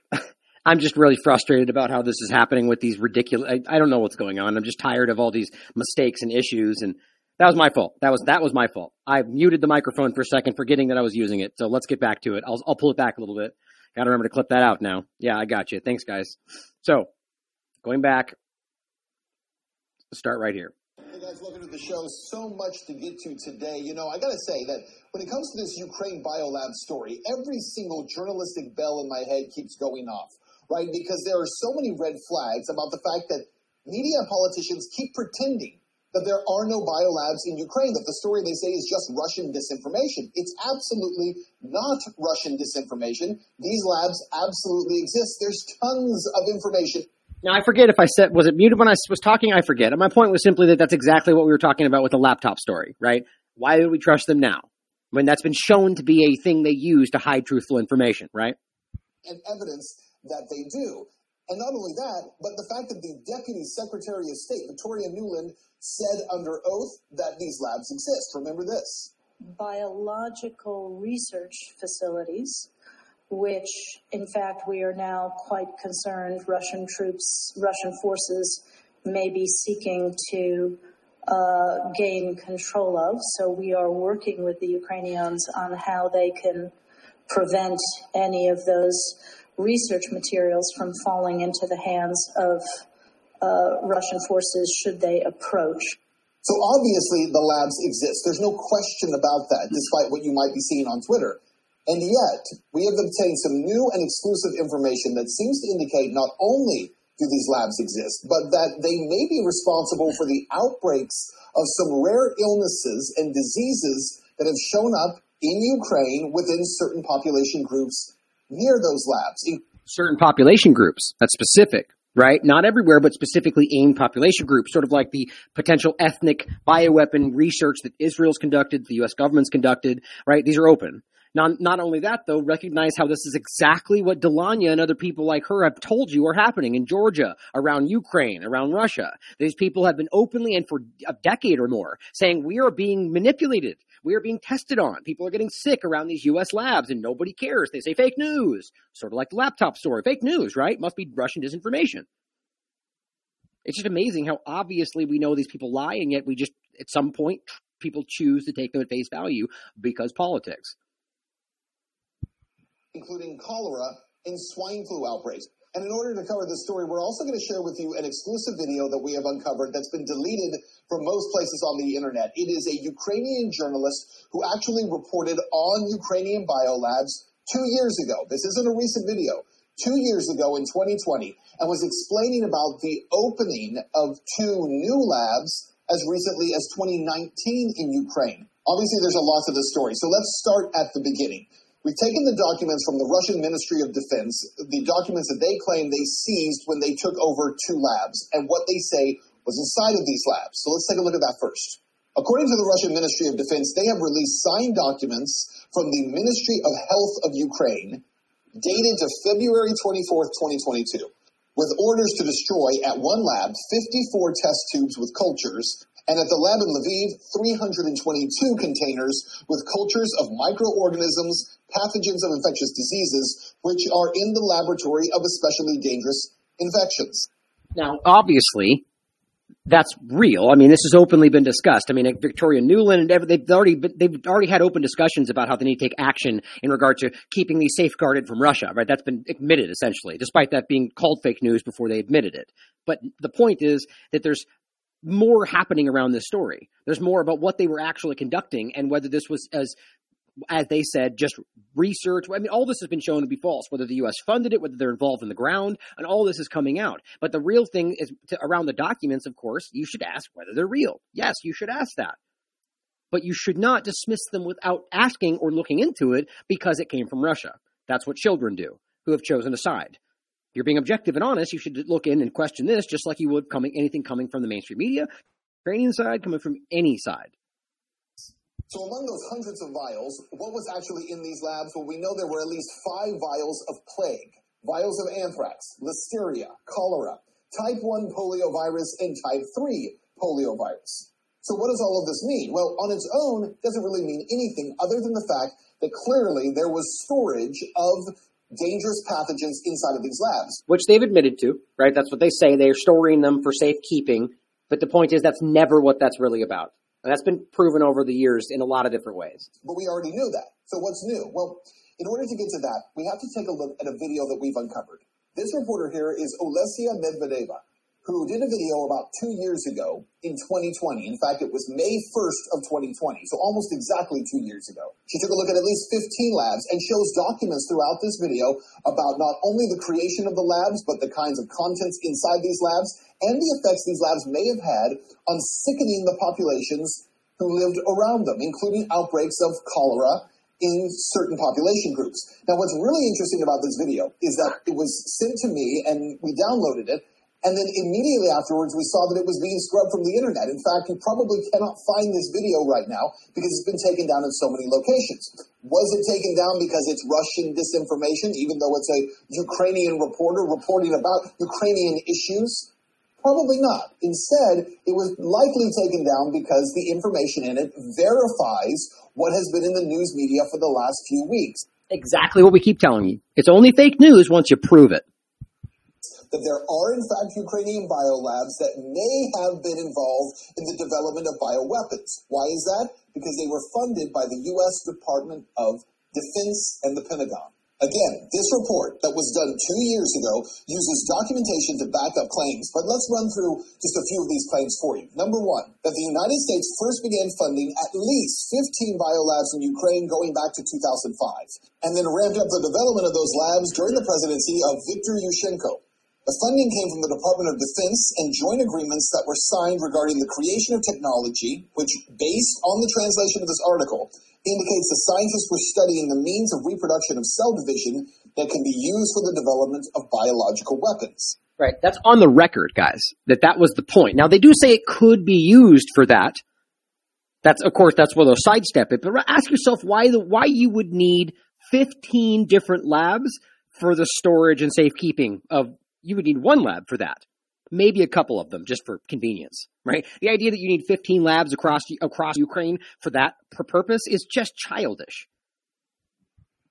Now, let's be very clear here. I am not an expert on biological weapons. I don't know all that goes into them. However, one thing that was fairly interesting when reading through these documents that were put out by the Russian Ministry of Defense of the contents of the labs, there were some pathogens in those labs, but most of what was in them were bacteria of different kinds. That includes Salmonella, E. coli, Shigella, among many, many others, including the bacteria that causes diphtheria. And it raised the question for me, why would there be so many different forms of bacteria inside these biolabs? Well, according to this article from the US NIH, or the National Institutes of Health, bacteria are used in the creation of bioweapons. In addition to using the microbiome to spread toxins and pathogens, manipulating the microbiome might also prove to be a useful adjunct for other biological threats.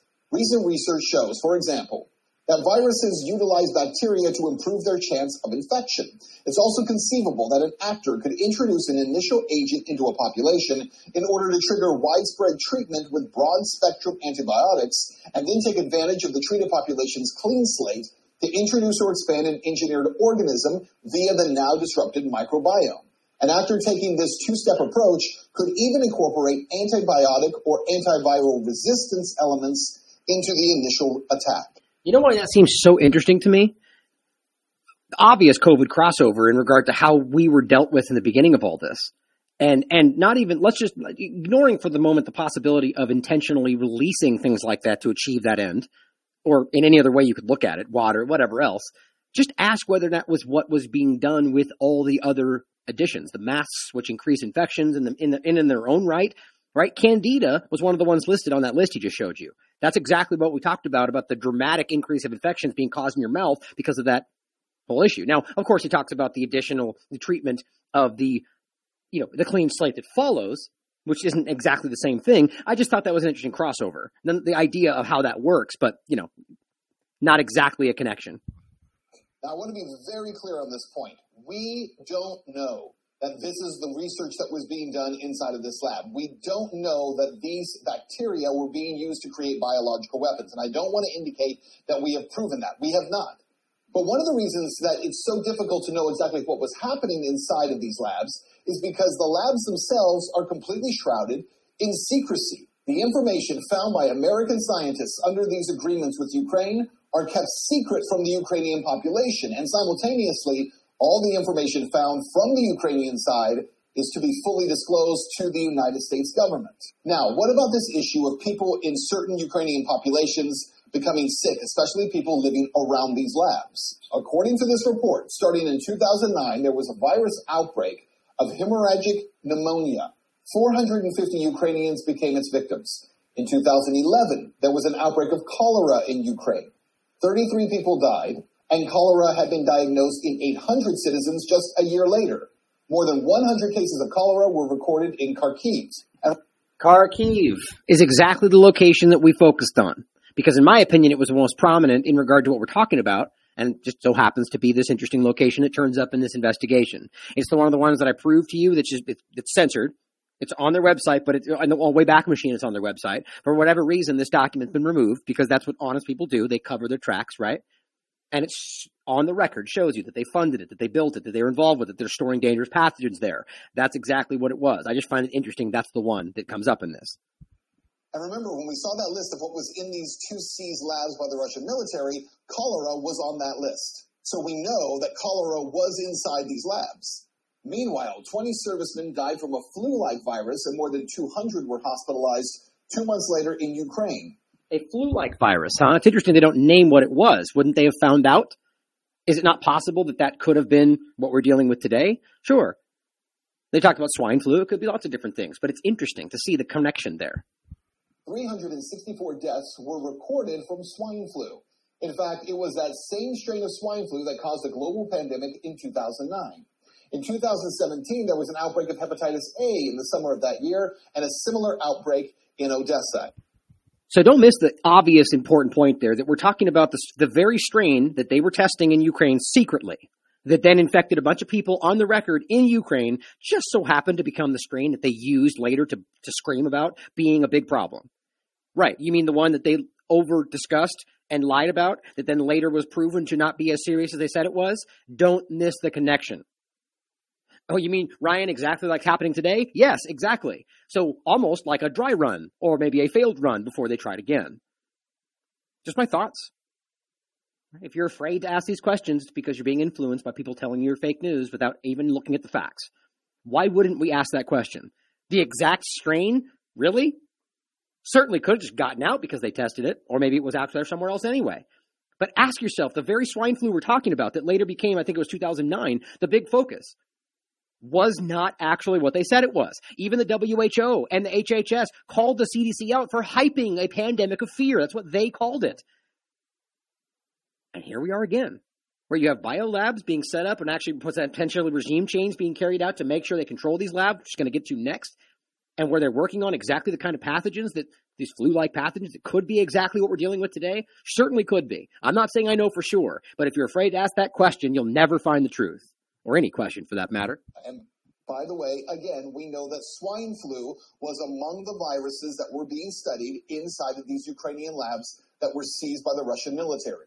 Now, this reporter goes on to indicate that when Viktor Yanukovych became the president of Ukraine, that was around 2010, that he revisited these agreements between the United States and the Ukrainian biolabs. Right. And one of the things that his government reportedly did was they instituted checks of these biolabs. And what they found was, according to these documents, gross negligence that could allow for the leaking of viruses and pathogens into the public. The report claims... I want to add something really quickly before this is the important part, but just and really importantly, think about the fact that I believe, not that, I mean, they're incompetent in a lot of ways, especially their underlings like this in places like Ukraine, but the U.S. government itself has shown itself to be wildly incompetent and malfeasant in a lot of ways, but as I always say, they would rather be seen as incompetent than criminal. And I would argue that keeping something like this, keeping it so, they look at it and say, oh, there's negligence everywhere. Well, that is my opinion. It is probably allowed in places like this so that when something ends up tracing back to them like this, what can they say? Well, it was sloppy. It probably just leaked out. And there you have it. the lab leak, and exactly why they wanted it to be only talked about when they want to talk about it. So when we come out hot out of the gate when this first begins and go, look, here's evidence of them working on bioweapons, and here's evidence of them using them and getting really, but then of course it later gets jammed into the limited hangout of a leak. Oops, we made a mistake because we're sloppy. Okay, and then they point at each other. No, you were sloppy. No, you were sloppy. Kind of seems like a couched argument, doesn't it? Well, I believe that that's part of the reason why these things are left like that, or allowed to be sloppy when they're working with really dangerous things. And maybe sometimes they do just slip out because, as the CDC reported to you, even from Fort Detrick, there's times when the things just came out on the bottom of someone's shoe. They work on things like Ebola, anthrax, coronaviruses in Fort Detrick. So my point is, this is kind of the similar thing, and I argue that's probably why they did this. As a result, a number of gross violations were revealed that could lead to the leakage of dangerous infections. It is further indicated that in 2013, Viktor Yanukovych refused to continue cooperation with the United States. But after the U.S.-led coup to overthrow Yanukovych took place, Petro Poroshenko continued cooperation with the United States. That's a huge bombshell, in my opinion. Thank you, Ben Swan, for being an honest journalist and getting this stuff out. I mean, think about that. Now, that doesn't prove anything, but it's a huge point to make there. So we know the regime change was a regime change out of interest for the U.S. agenda. I mean, this is one of the most obvious on-the-record regime changes that of all they've conducted. Anybody honest can see that it's, I mean, as we played in the past, and maybe I'll play again after this video, that they've admitted on the record that they knew that it was not Yanukovych's people that actually shot those protesters. They didn't care because they wanted to use it anyway. It was these neo-Nazi groups led by people like Tony Book, the Svoboda Party, that were wanting to murder these people. That's why they used them. And it's the same group we're going to talk about, the Azov Battalion. So the Yanukovych group, decided to no longer let them work on these biolabs. And then they just almost instantaneously decided to remove him from power and put somebody in place, and that person just happened to be willing to go forward with the very thing that seems very dangerous. Yeah, when you say it like that, it kind of seems ridiculous, doesn't it? The reporter goes on to indicate that one of the reasons that Yanukovych was overthrown in that U.S.-led coup in 2014 was because he had refused to continue to cooperate with the United States and the Pentagon on these labs. Is that true? We don't know if that's true. We certainly believe that Yanukovych was overthrown in part because of his refusal to work with the EU and the IMF. Now, I would argue, the point to be clear on, but I just to clarify my point, is simply that what we're saying, or I'm saying, is that the fact that he did not want them to work on those labs, that's verifiable. That's a truth. That's the documentation. Whether or not that's the reason they carried it out.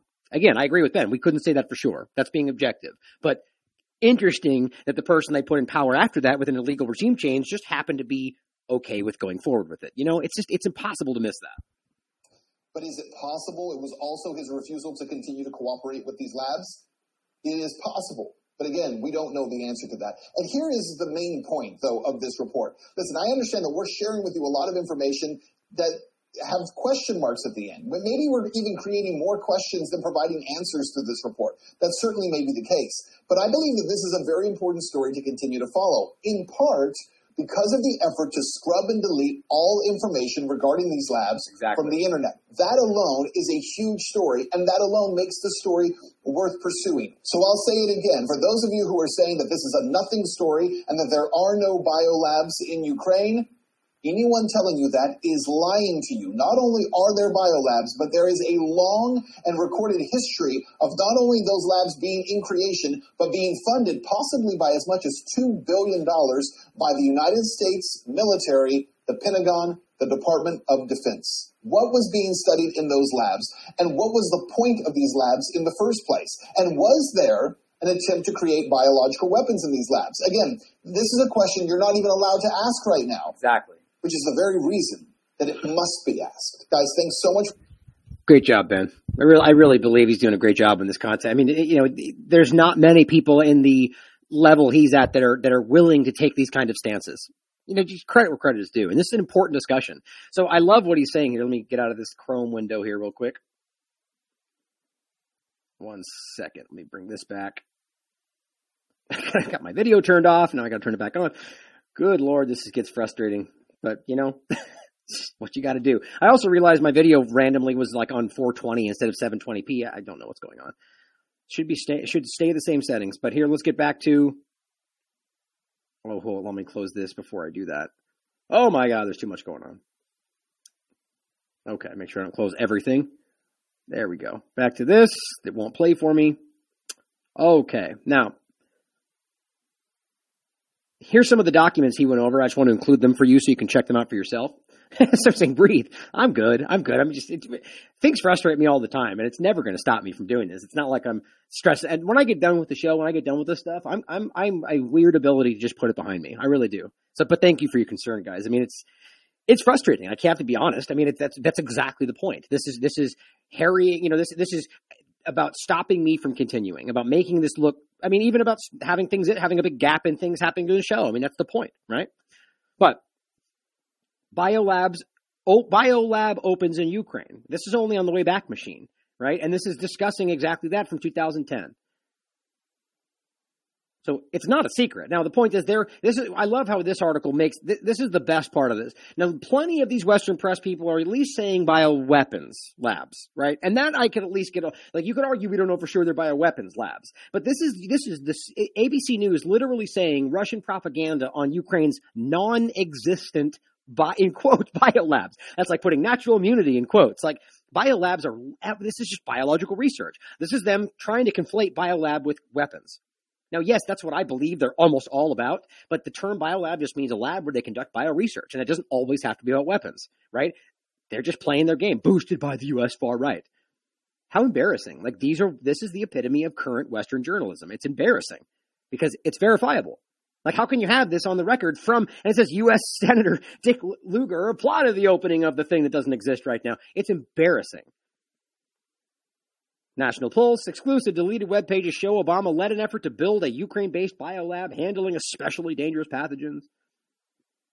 Now, don't forget, Ben Swann discusses that these people had diplomatic immunity, right? Why is that? Why does this not come up more? Everywhere you hear this topic about Omicron, what do they always report? Well, it was discovered in South Africa. Well, no, it really wasn't. It was discovered in Botswana and then moved to South America. That's on the record. Botswana government put this out. They found these in Botswana and then got moved to South Africa. But why did Botswana not have a big problem? South Africa all of a sudden had a problem? Well, because these diplomats crossed into Botswana and then brought it into South Africa. Now, why don't we know who these diplomats were? As it says right here, the new virus was detected on 4 foreign nationals who entered Botswana on the 7th of November on a diplomatic mission, meaning they had diplomatic immunity, meaning they could have carried that in their pocket and nobody would be able to check because they're not allowed to because they had diplomatic immunity. Customs don't apply to diplomatic immunity. I've never understood why that makes sense. So why don't we ask whether this was the self-spreading vaccine, whether this was a bioweapon, whether this was some kind of action carried out? I'm not saying I know that for sure, but if you're unwilling to ask that question because you think conspiracy theory, you're acting like a child. I cannot get past that. This is a valid concern, and all the documentation he just showed you is pretty obvious. Now, moving over to the fake news of all of this, as Ben Swann is trying to show you some valid points with documentation, and we're not allowed to talk about it, don't forget that Off Guardian has already made it very clear, at least in the beginning, first 7 most flagrant stories that were. I hope Kit Knightley follows up with a more in-depth since the beginning to now kind of fake news, because it would be just a novel full of just unbelievably fake information that nobody wants to point at in the Western press. But just so you know, I'm not going to go through them again, but you can look at these images. For those on the podcast, just bear with me. The one on the left, the first one here, is obviously an image that we've proven to you, and it's all down here below in the article, that was actually over Russia. And they claimed it was over Ukraine.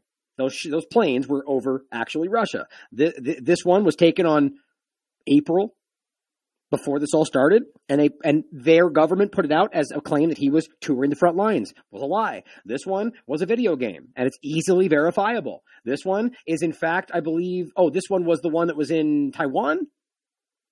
No, this one was in Taiwan. Here, I'll just scroll down. Darn it, damn it. Trying to skim past it really quickly, but so this one was a video game. This one was a drone strike that they lied about. There was, in fact, they said it was a Russian troop movements and the drone strike. Well, it was in fact actually a Turkish drone strike in Syria. And the links are right here for you to check. You can look at them side by side. It's embarrassing that this is being allowed. Now, the other one that I was pointing at, this one right here, was in Taiwan. And it was actually a power plant exploding in Taiwan. They said that was happening in Ukraine. Why do we not, the people that want to go along with this, like I ask that question all the time. The point is, guys, the people in the Western press, they know this is here. Some of them know, and they just don't care. There's an inherent level of dishonesty with these people.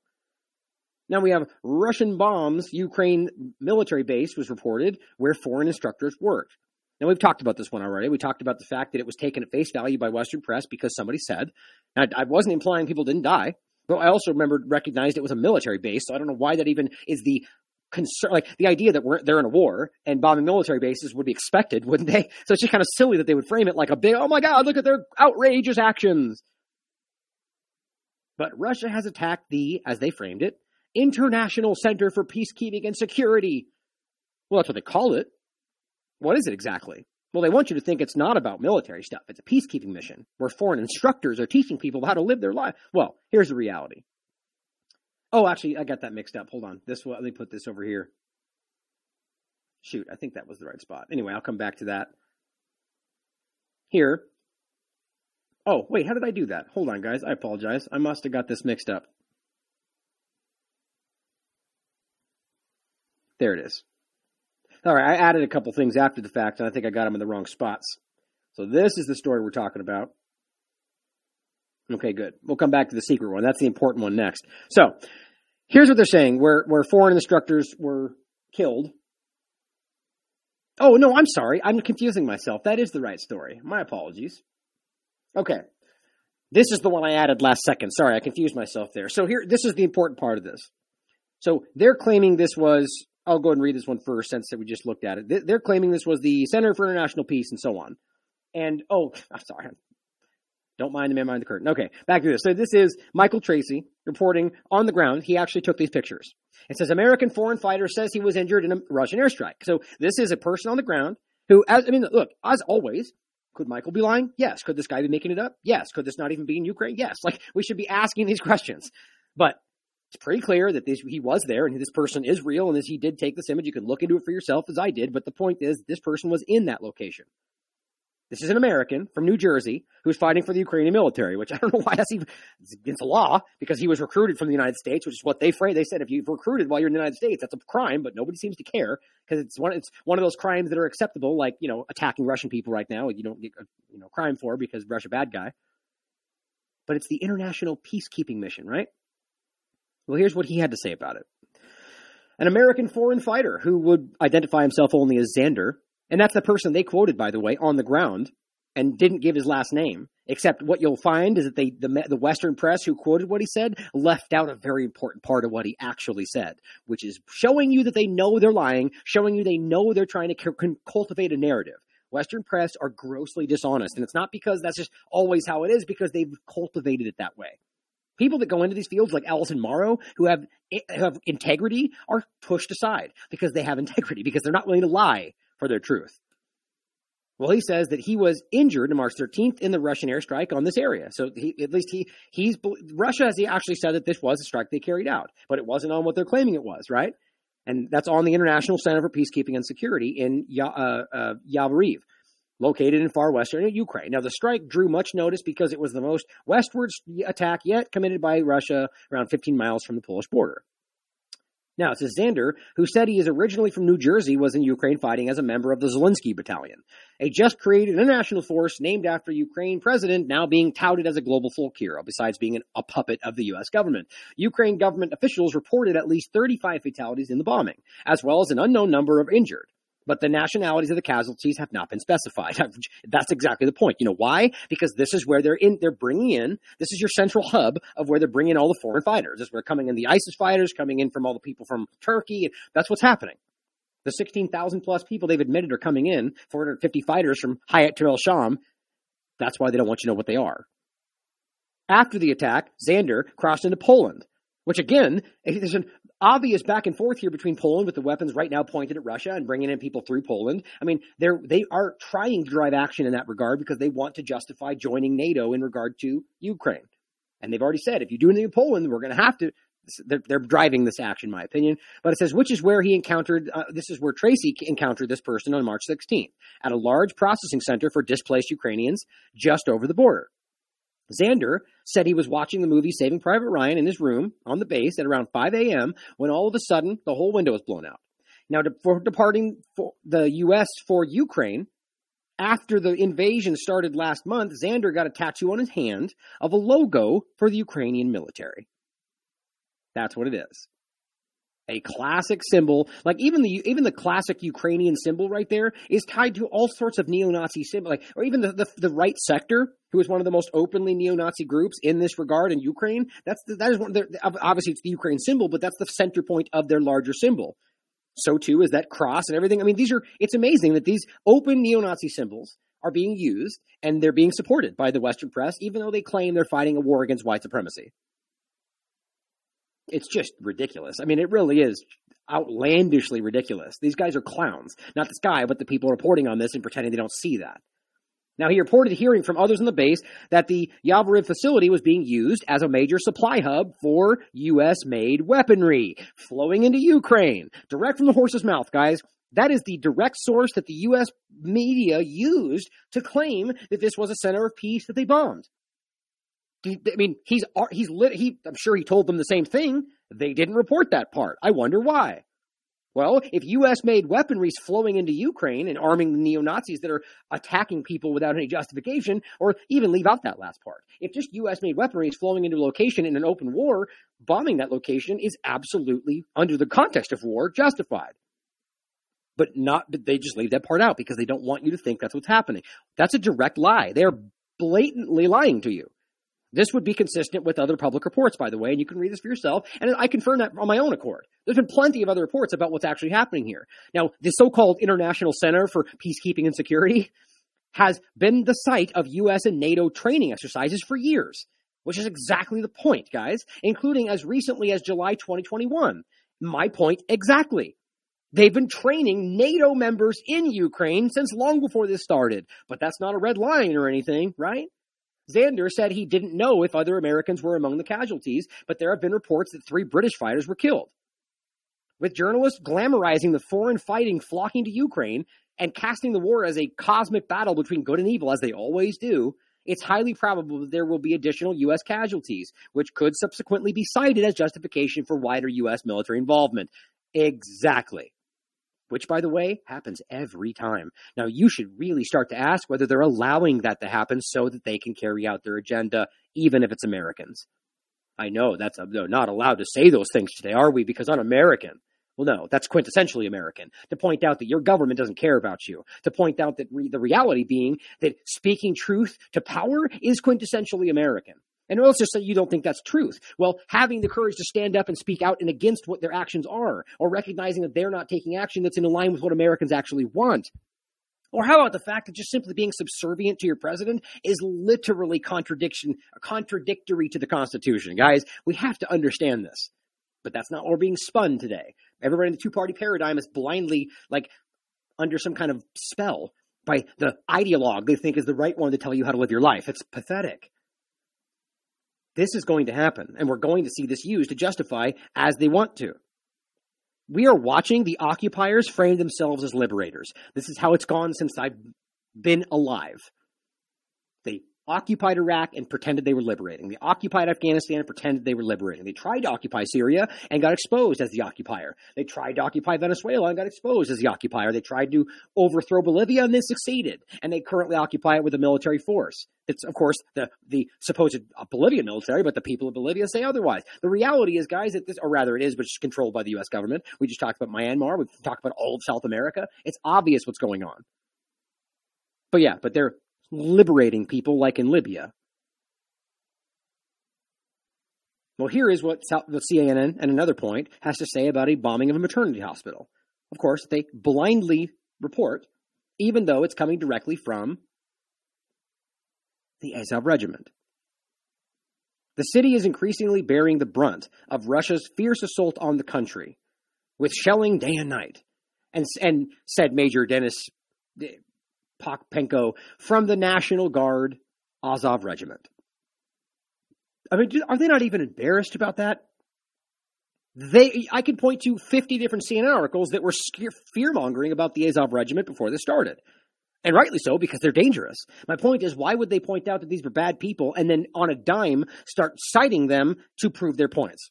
Sort of how the BBC will go and embed themselves with Hayat Tahrir al-Sham, ISIS, inside of Idlib. or inside of Syria, really, and claim that that's them reporting the truth. That's disgusting. It says the assault has included deadly strikes on a maternity ward and separate bombings of a theater and art school where hundreds of people were sheltering, the losses from which are still unknown, and this rescue operations continue. The word children was spelled out on two sides of the theater before it was bombed, according to satellite images. Are they really arguing that Russia went into Ukrainian-controlled territory to write children on a building where they're inside? And then people are going to be inside that building and see children written on that and stay there, though, until they're just waiting, apparently. They've documented we're here, and then Russia bombs it because we've told our bombing satellites that that's where children are, so bomb the children. I'm not even making this up. This is what Blinken is saying. Is it possible? Of course. I don't really see what the strategic benefit is to focusing on a location full of children, other than for the Ukraine to point at it and say, look at what they just did, which is exactly what Russia would factor in, knowing they would do that. But yeah, that all makes sense though, right? But why wouldn't we ask whether or not that was written by the Ukrainians? Or whether they put them in there? We wouldn't, it doesn't even matter, especially since we're pointing at the Azov regiment, who has said that they want to kill these children. Oh, you don't believe me? Well, we'll get to that. U.S. is sending, oh wait, dang it, see I did that. I mixed it up when I did this. Okay. I don't know how I mixed all this up.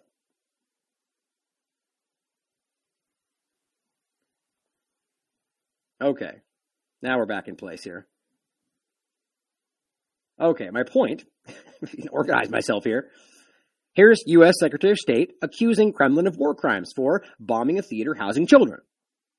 So the Azov Battalion speaks up and the U.S. government steps to action. Or rather, the U.S. government triggers an action by the Azov Battalion and points at it to achieve their goals. Quote, Russian forces bombed a theater in Mariupol, where hundreds of people had taken shelter. The word children had been written in Russian in giant white letters on the pavement outside the building so that you could know from the air that there were children inside. I mean, I just can't believe anybody takes this seriously. Quote, Russian forces also opened fire on 10 civilians who were waiting in line for bread, which, by the way, we already showed you is very suspect. Again, comes directly from one person on the ground that they didn't cite. They said it was anonymous. It was pointing to what they said happened. That's all they have.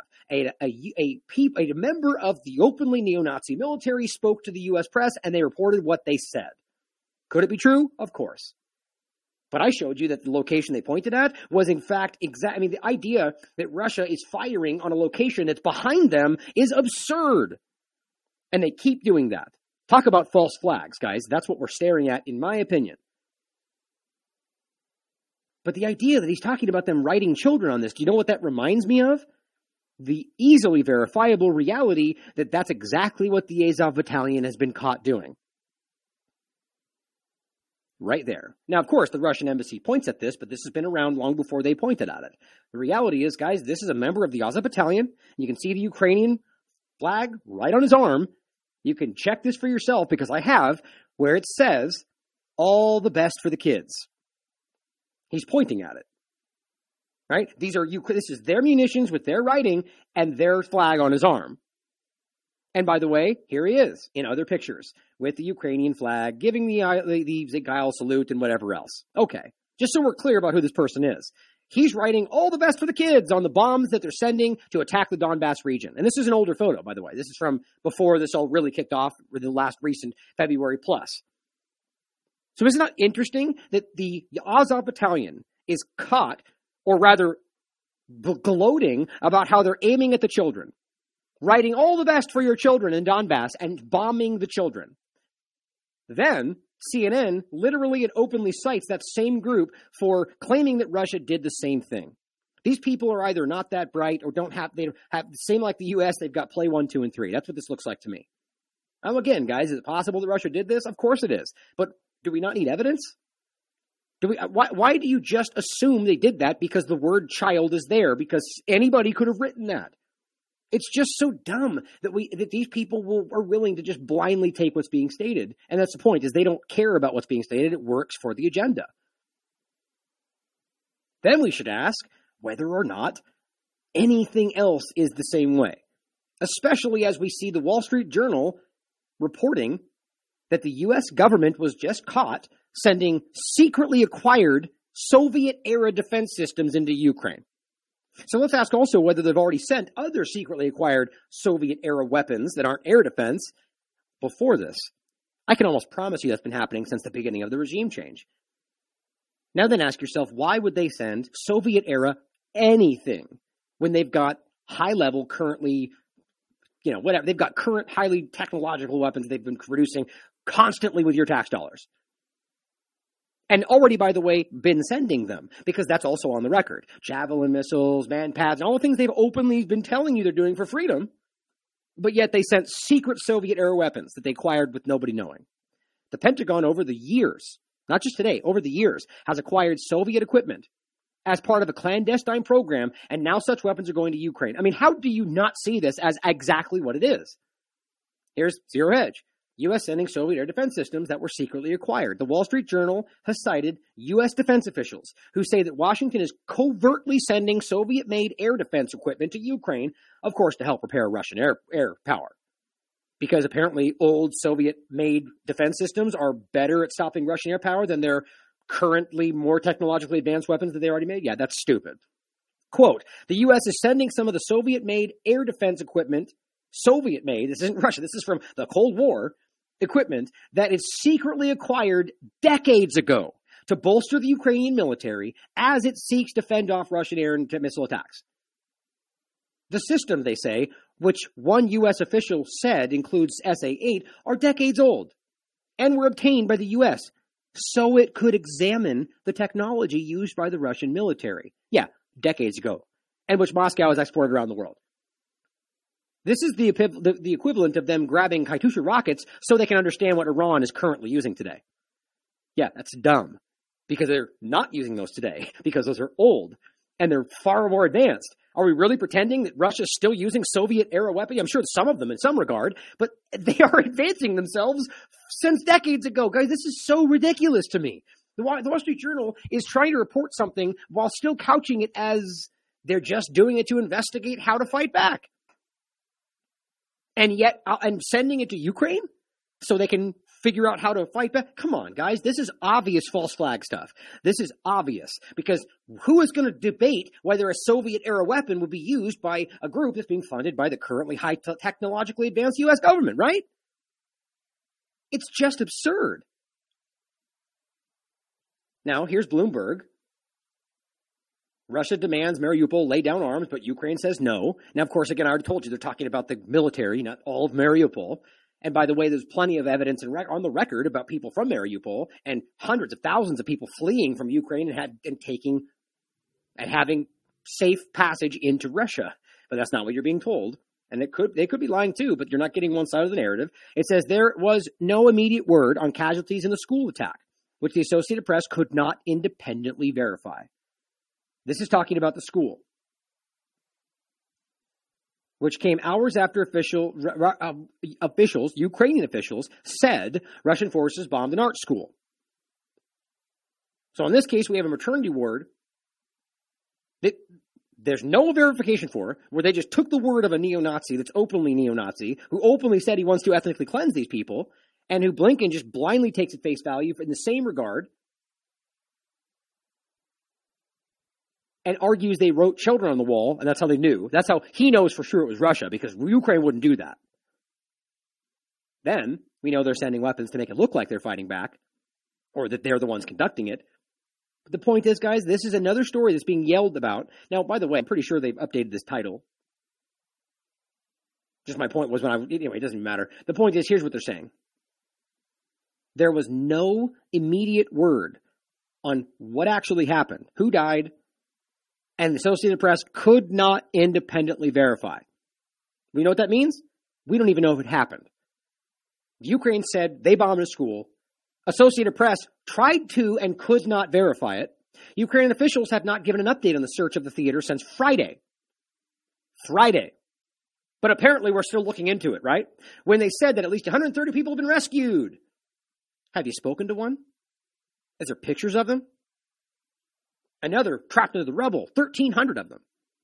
Now, I'm not even saying it didn't happen, guys. It's just as likely that they used Soviet-era weapons to attack the location and then blame it on Russia, which is exactly what they've already been caught doing. But my point is, if you don't have evidence and you couldn't verify whether it's happening, not even the Associated Press, Bloomberg is reporting what the Associated Press said, and your argument is that this happened. It's unreal that this is the level of their journalism. Here's Prime Minister Boris Johnson coming out hot with the narrative because he wants to frame them as worse than the Nazis. Don't miss the stupidity of being told by a neo-Nazi this happened without verifying it, and then Boris Johnson standing up and comparing the Russians who hasn't verified did it to the Nazis. Prime Minister Boris Johnson said Russian invaders are carrying out vicious attacks on civilians that we have not seen since 1940s. Oh, and what's your everything? Of course, World War II and the Nazis, right? That's what he's talking about. I just can't get past how ridiculous that is. The Azov Battalion says it happened, they didn't verify it, and he compares the Russians to Nazis. Are you not seeing the agenda here? The whole plan has always been, without evidence, to lay this at the feet of the Russians. The neo-Nazi problem, the biolabs, the whole damn thing, guys. This is obvious to me right now. This person says, tell that to the Iraqis. Right. Nobody cares about what they've done elsewhere. What about Afghanistan? What about Syria? What about what's currently happening in Yemen? Oh, shut up, you conspiracy theorist, right? All we care about is what we can't prove over there. As I said, and don't forget, verifiable facts. U.S. Congress made sure the Azov Battalion would get arms in 2016. All the links are below this. This is The Nation. Congress has removed a ban on funding neo-Nazis from its year-end spending bill, 2016. Under pressure from the Pentagon, Congress has stripped the spending bill of an amendment that prevented funds from falling in the hands of the Azov Battalion. Everybody in Western press except The Nation back then argues right now that they put something in to make sure they didn't fund them, because we knew, except before it actually went into effect, the Pentagon stepped in and quietly had them remove it, and it never went back. So your tax dollars since 2016, or rather when this went in, have continued to fund this open neo-Nazi group, and your government knows that, and they don't care. So does the Pentagon. Okay? So they made sure that happened. CIA has trained them since 2015. This has been twice now admitted by Yahoo News and two different CIA insiders. A Yahoo News report in January described a covert CIA training program for elite Ukrainian special operations forces and other intelligence personnel. We're talking about I believe it was the SBU. We're talking about specifically the Azov Battalion. I've already proven this to you in previous shows. That was launched in 2015 by the Obama administration. Twice now admitted that they've been funding and training them since long before this started.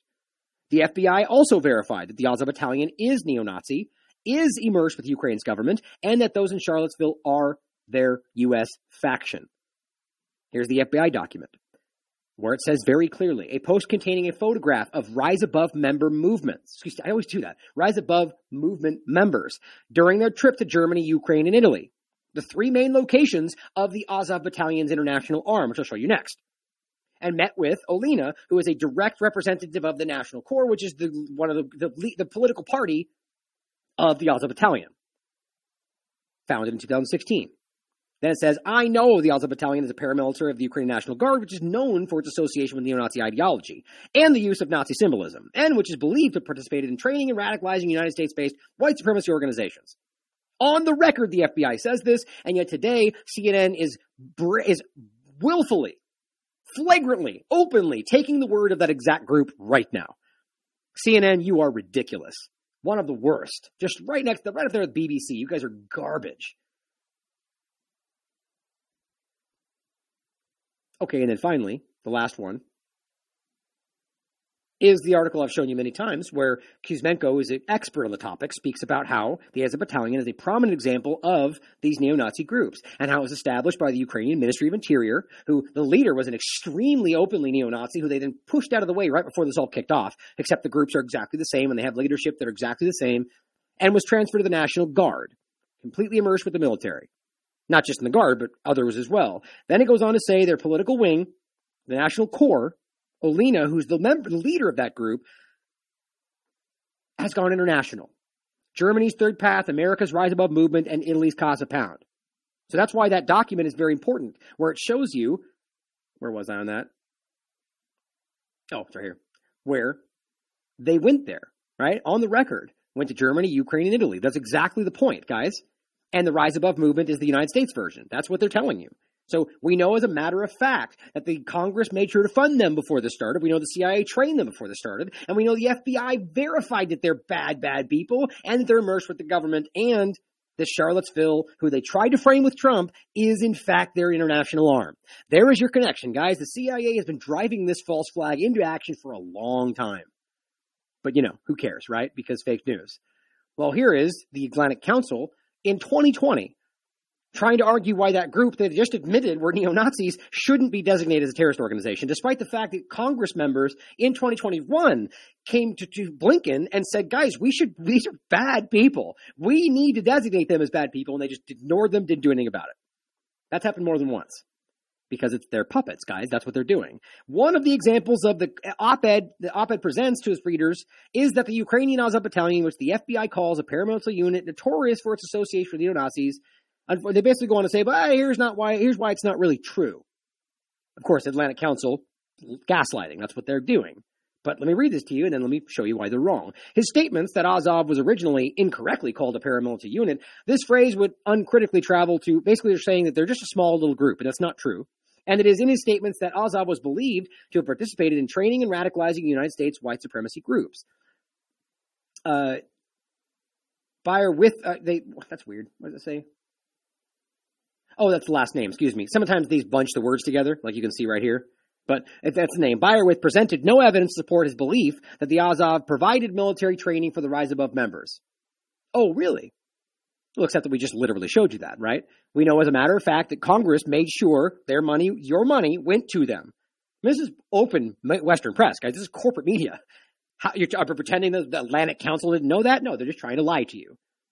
On top of that, the CIA has been documented. Now it's on the record. They've been there, and they've been training them since 2015.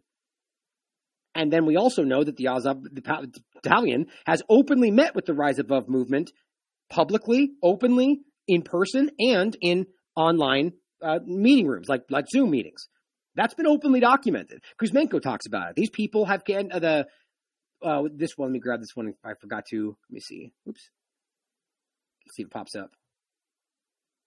Here we go. Nice. It's a great article, by the way. Jacobin, where he makes this argument in here as well, where I'll just include it to you guys to read. It's the same information. Where he's telling you they've had meetings. This is the international arm. So if we know the CIA funded them and we know it is their international arm, and Atlantic Council is just trying to lie to you, why would we ignore this stuff? Why would we ignore the fact that they're building this in front of us? It says this is not to say that there is no cooperation.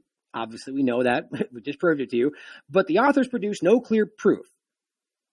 There was proof long before 2020. They're just pretending it's not there. This is just like COVID land all over again. Ongoing links between American right-wing terrorists and a unit within Ukraine's interior ministry, right? It's funny how they frame the right-wing terrorists, even though they're individuals, whereas this interior group, which has been open terrorists for a long time, they're clearly trying to create the illusion that the American right-wing people, they're the bad guys, while this little small paramilitary group has nothing to do with it. You guys are wrong. To label that unit a foreign terrorist organization under federal law would be a grave mistake and a gift to the Kremlin. Where does the Kremlin even come into this argument? Right? Because I thought the whole point was whether or not we should designate them. Well, of course, you guys, the only reason the Kremlin is mentioned as the very last word in this article, with no reference to how that would even be a gift to them, is because of the underlying point. That the Azov Battalion is used and being built to be thrown against Russia, and then to be blamed against Russia. So if you designate them a terrorist group, we can't do that, and that's a gift to the Kremlin. Pretty bad. Now, here's somebody using this tweet that I shared, which I hope you all will do, to post under Representative Dean Phillips, who says, I joined this fake news CBS platform to discuss the depravity of Vladimir Putin, the absurdity of denazifying Ukraine. This guy still thinks he's towing the line. He's a week and a half behind right now. And why small businesses in Minnesota and around the country still need and deserve financial support to survive the pandemic. See, this guy is completely behind the times, but he's trying to tap into whatever he thinks is going to get him support, election, whatever. The denazifying Ukraine, they've already gone around to saying, well, yeah, we were wrong. It is a problem, but here's why he's lying. He's trying to pretend that it's absurd that it's even happening. Libertarian Party comes in and says, so you deny the existence of Azov Battalion, Svoboda Party, and the legitimate security concerns that NATO gives Russia? Right, exactly. This guy just doesn't care. They're all about saying it's fake news because we're fighting for freedom, and this guy is a career politician. Well, we need to remember that the Azov Battalion and these other groups, these armed militants, are riding around with the very press that are reporting that this isn't true. That's why this is happening. Now here's David Frum saying Ukraine may be the first example in human history of a country that under the pressure of war, my God, is becoming more tolerant and more liberal. That's actually what he just said. Despite that, that's a gross misrepresentation because these people are brutal. And what they're doing to people on the ground, which I'm about to show you, is disgusting. But the reality is that's exactly how they tried to frame Saudi Arabia. Remember that? Oh, look at their reforms. They're more tolerant and they're the women's rights. And oh yeah, what happened to that? Oh, that's right. It was shown to be a ridiculous fake news story that didn't actually happen. And it seems it's worse than ever. But who cares? Because we're past that story now. That's the truth, guys. I just reported the other day about people being openly, publicly executed, like 81 people. Yeah, they're a big reformist over there. No, they're the most openly authoritarian, extremist country on the planet. And nobody cares because they're ally and weapons and stuff. No, they're not becoming more tolerant and more liberal. That's what the media narrative is. That's it. And Daniel posts, of course, the pictures of this more liberal and moderate and, what's the word he used? More tolerant. Here they are. And I'm not going to pretend that's everybody in Ukraine. No. But these are the militant people. These are the ones being used by your government. We've already shown you these. These are not doctored. These are factual images that you can prove for yourself. And remember, guys, that's that old woman. This is the silliest part about this. This is how easy this stuff is to prove. This is a report by Euronews that I keep showing you. That's that woman right there before it starts. You can see her. Ukraine far-right group, and that's a child they're arming, because, child soldiers are okay as long as you're fighting Russia bad guy. Members of Ukraine's far-right movement, Azov, trained civilians in Mariupol, which then later became a place where these people were being annihilated, and Russia's claiming they're doing it to them. And in fact, kettling them and controlling them and not letting them leave, which is, by the way, exactly what that one American veteran told you on the record. Which, yes, then people said he was lying. But it kind of seems to continue to point in one direction when you realize these people are on the record openly violent, openly authoritarian, openly dangerous neo-Nazis. But let's just pretend like it's okay because CNN says they told you something. Well, this is that woman right there being trained by the Azov Battalion. But it was a good thing though, right? Because they're neo-Nazis and we want them to train people how to fight. And don't forget, by the way, that woman and people on the ground were proven to be U.S. personnel. I showed you 2 veterans that were there along the Georgian Legion, which is also openly neo-Nazi. Right there. It's crazy. Now, Julie says, I can find tons of similar photos from every European country, including Russia. Less than 10 minutes. I'm sure you probably could. But see, Julie is of the mind that this is all there is. Oh, a couple of pictures. Well, no, this is just people don't care to look into why it's very obvious. Why everybody across all the media outlets that Julia is listening to right now have all moments ago said they're there and said they're dangerous. But because she's not paying attention to that now, she thinks, oh, I can find pictures anywhere. And she's not wrong, though. And this person says, okay, show us a Western European country that allows their militant Nazis to train child soldiers. This is very real, guys. And it's incredible that this isn't being discussed. These are the same groups we're talking about. Now, yes, this could be a small part of it, but it is still part of the Azov Battalion, and it is happening. They openly trained child soldiers when this started, and again, they pointed at it and said, yay, look, they're doing it for freedom. That's a child you're staring at. The Western press framed it that way. Think about how stupid that is. And we already showed you this video where this guy on the record is telling you that that's not the truth. What you're hearing from the Western press is fake news. We want to kill these people. We hate these people. They don't deserve to live. That we're only doing this because they're paying us to do this. It's all on the record. He says it right on the record. And these are representatives of the Ukrainian government. Watch it for yourself. We just played it. But here's another one. The Ukrainian head of the medical unit calls for Russian soldiers to be castrated. Isn't that amazing? It's just incredible that these things are not being regarded. Like, how about, if this was fake, let's say, wouldn't you then, as the Western press, come on and say, here's why you shouldn't listen to this fake news story, which is what they would do if it was fake. I promise you that. They do it every time. The moment they can show you something that they think is fake, they are all about it. But why not this? Well, because it's not fake. Because what you're going to see is a high-level individual on a national TV station that is telling you these people they shouldn't have the right to reproduce. Now imagine if somebody said that in the context of an Israeli. Oh my God, they would be on the news for the next 3 years because you're anti-Semite. And by the way, I don't agree. That's disgusting. Anybody anywhere arguing that people are lesser than or that they should be castrated is a disgusting human being. And you shouldn't be afraid to say that, regardless of what you think they believe and where they come from. Nobody should advocate for that kind of violence. I mean, it's crazy. But let's listen to what they have to say. Now, this is probably I'm going to have to read it, as always. It says, Putin's machinery burns well. Cadavers of Putinoids stink to high heavens, but because harmless at the end, so to say, I gave orders to my medical staff, let me just do this. Just mute it because it's hard to read it. I gave orders to my medical staff, and I'm a great humanist, and used to say a wounded enemy isn't an enemy anymore, but a patient. But this time around, I gave strict orders to castrate all the wounded because they are cockroaches, not humans. Out doctors always try to save patients, but Russians will die here. They will die in great numbers. Okay, now let's take a quick dance back to when they pretended they treated that Russian guy who claimed they're so kind and they fed us and they were just trying to fight for freedom and we were wrong. We didn't have the right reasons. Suddenly seems a little bit suspect, doesn't it? It says, and the lucky ones who get out alive will remember with horror Ukrainian lads, like Germans, Stalingrad. But those who do this may have to stand trial, isn't it, Grenadi? Simply showing you this image of their symbolism. And it's the same, by the way, that's the kind of symbol we keep seeing. That sickle, that kind of symbol for the Ukrainian symbol, but that is used in a lot of neo-Nazi symbolism.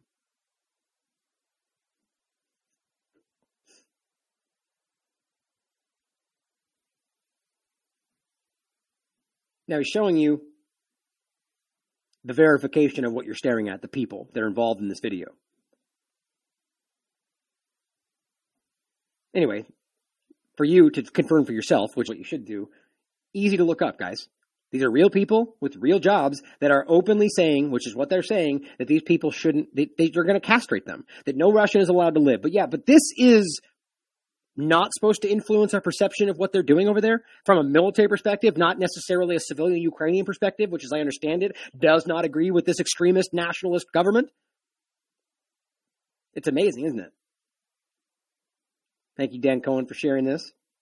Head of the Ukrainian Military Medical Service boasts on Ukraine 24, guys, Ukraine 24, a channel that he gave strict orders to castrate all the wounded. As he points out, not all fascists wear swastikas, guys, like this. That's our point about this. The Nazi word is over-focused on. Now, yes, there are some people that truly try to embody the Nazi party mentality.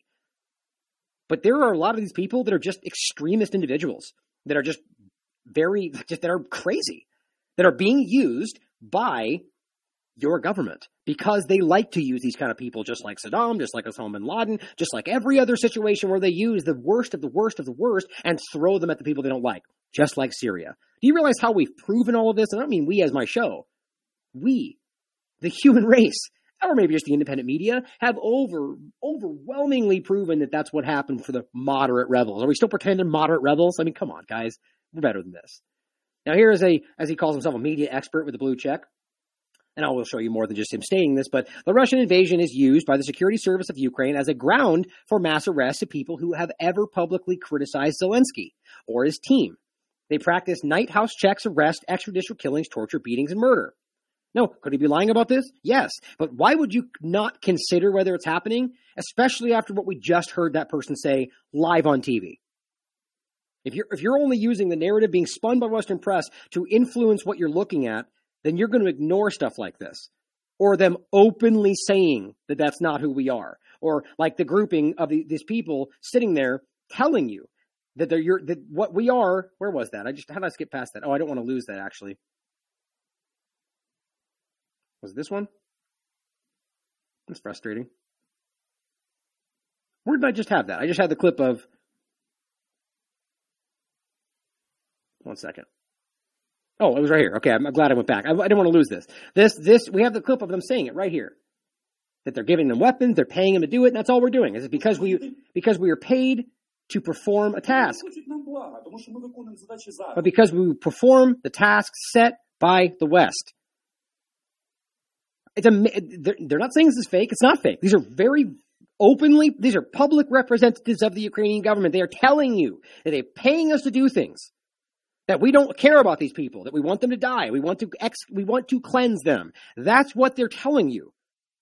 But if you don't listen to it, that's your choice. That's on you, because your government is lying to you. And all those people with the Ukrainian flags and everything, look, that's not even wrong. Support the Ukrainian people. But if you're right now pretending to support Ukraine by supporting these open neo-Nazi extremists that are being funded by your government, you are being deceived. And here's what they're doing to these people. And it's all over. Ukrainians are shrink-wrapping looters to lampposts, telephone poles all over the country, sometimes without their pants. They're pulling their pants down because they're claiming they're looting. Now, could they be? Sure. And really, if someone's looting, they should be dealt with in a way, in a legal system. But what they're doing is simply grabbing them and doing this to them.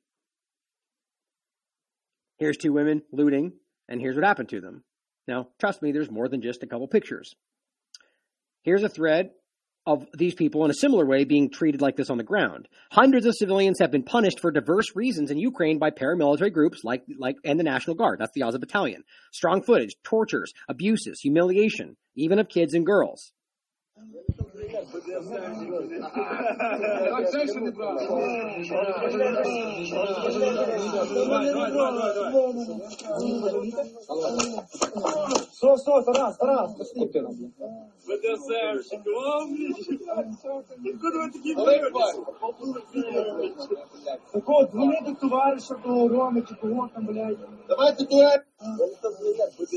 Oh, you know what? This is actually a different clip. You can still see, if you look closely, these are Ukrainian soldiers. The one of these clips continues, and you can see him walk up to the end, and you can see the badge on his arm. Here is more examples that probably also won't play. Here are more examples.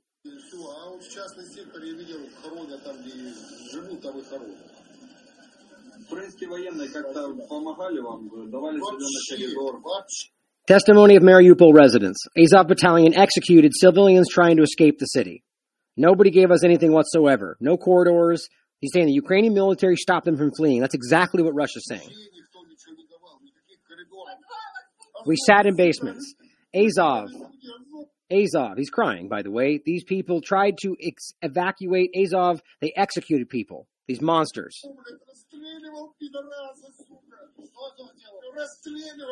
They executed the convoys of civilians who tried to evacuate. Now, could he be lying? Yes. They shot them up, the entire buses. More witnesses from Mariupol saying Azov Battalion executed civilians from Mariupol. How did you manage to leave? Mariupol is the area where they say they're protecting people. Unclear. Russian army. Thank you very much. We hate Ukraine. Right? Saying the Russian army got him out. Why? Didn't Ukrainian army help you? Ukrainian army was shooting at us, shooting at people. Right at our house. Are you happy? Of course. Thank you. Thanks a lot. We have been sitting in the basement with children since 26th. Right. Isn't it? So what was actually happening, at least according to them, was they were the ones in a basement. They were suffering. And they were forced to stay there because they were afraid of the Ukrainian military. And what do? Well, they report to the world that these people are hiding in the basement and take pictures of them and say, look, they're scared of Russia. Interesting. Talk about wag the dog. That's what false flags look like, guys. Even false flag narratives, right? They're lying to you. Since February 26th,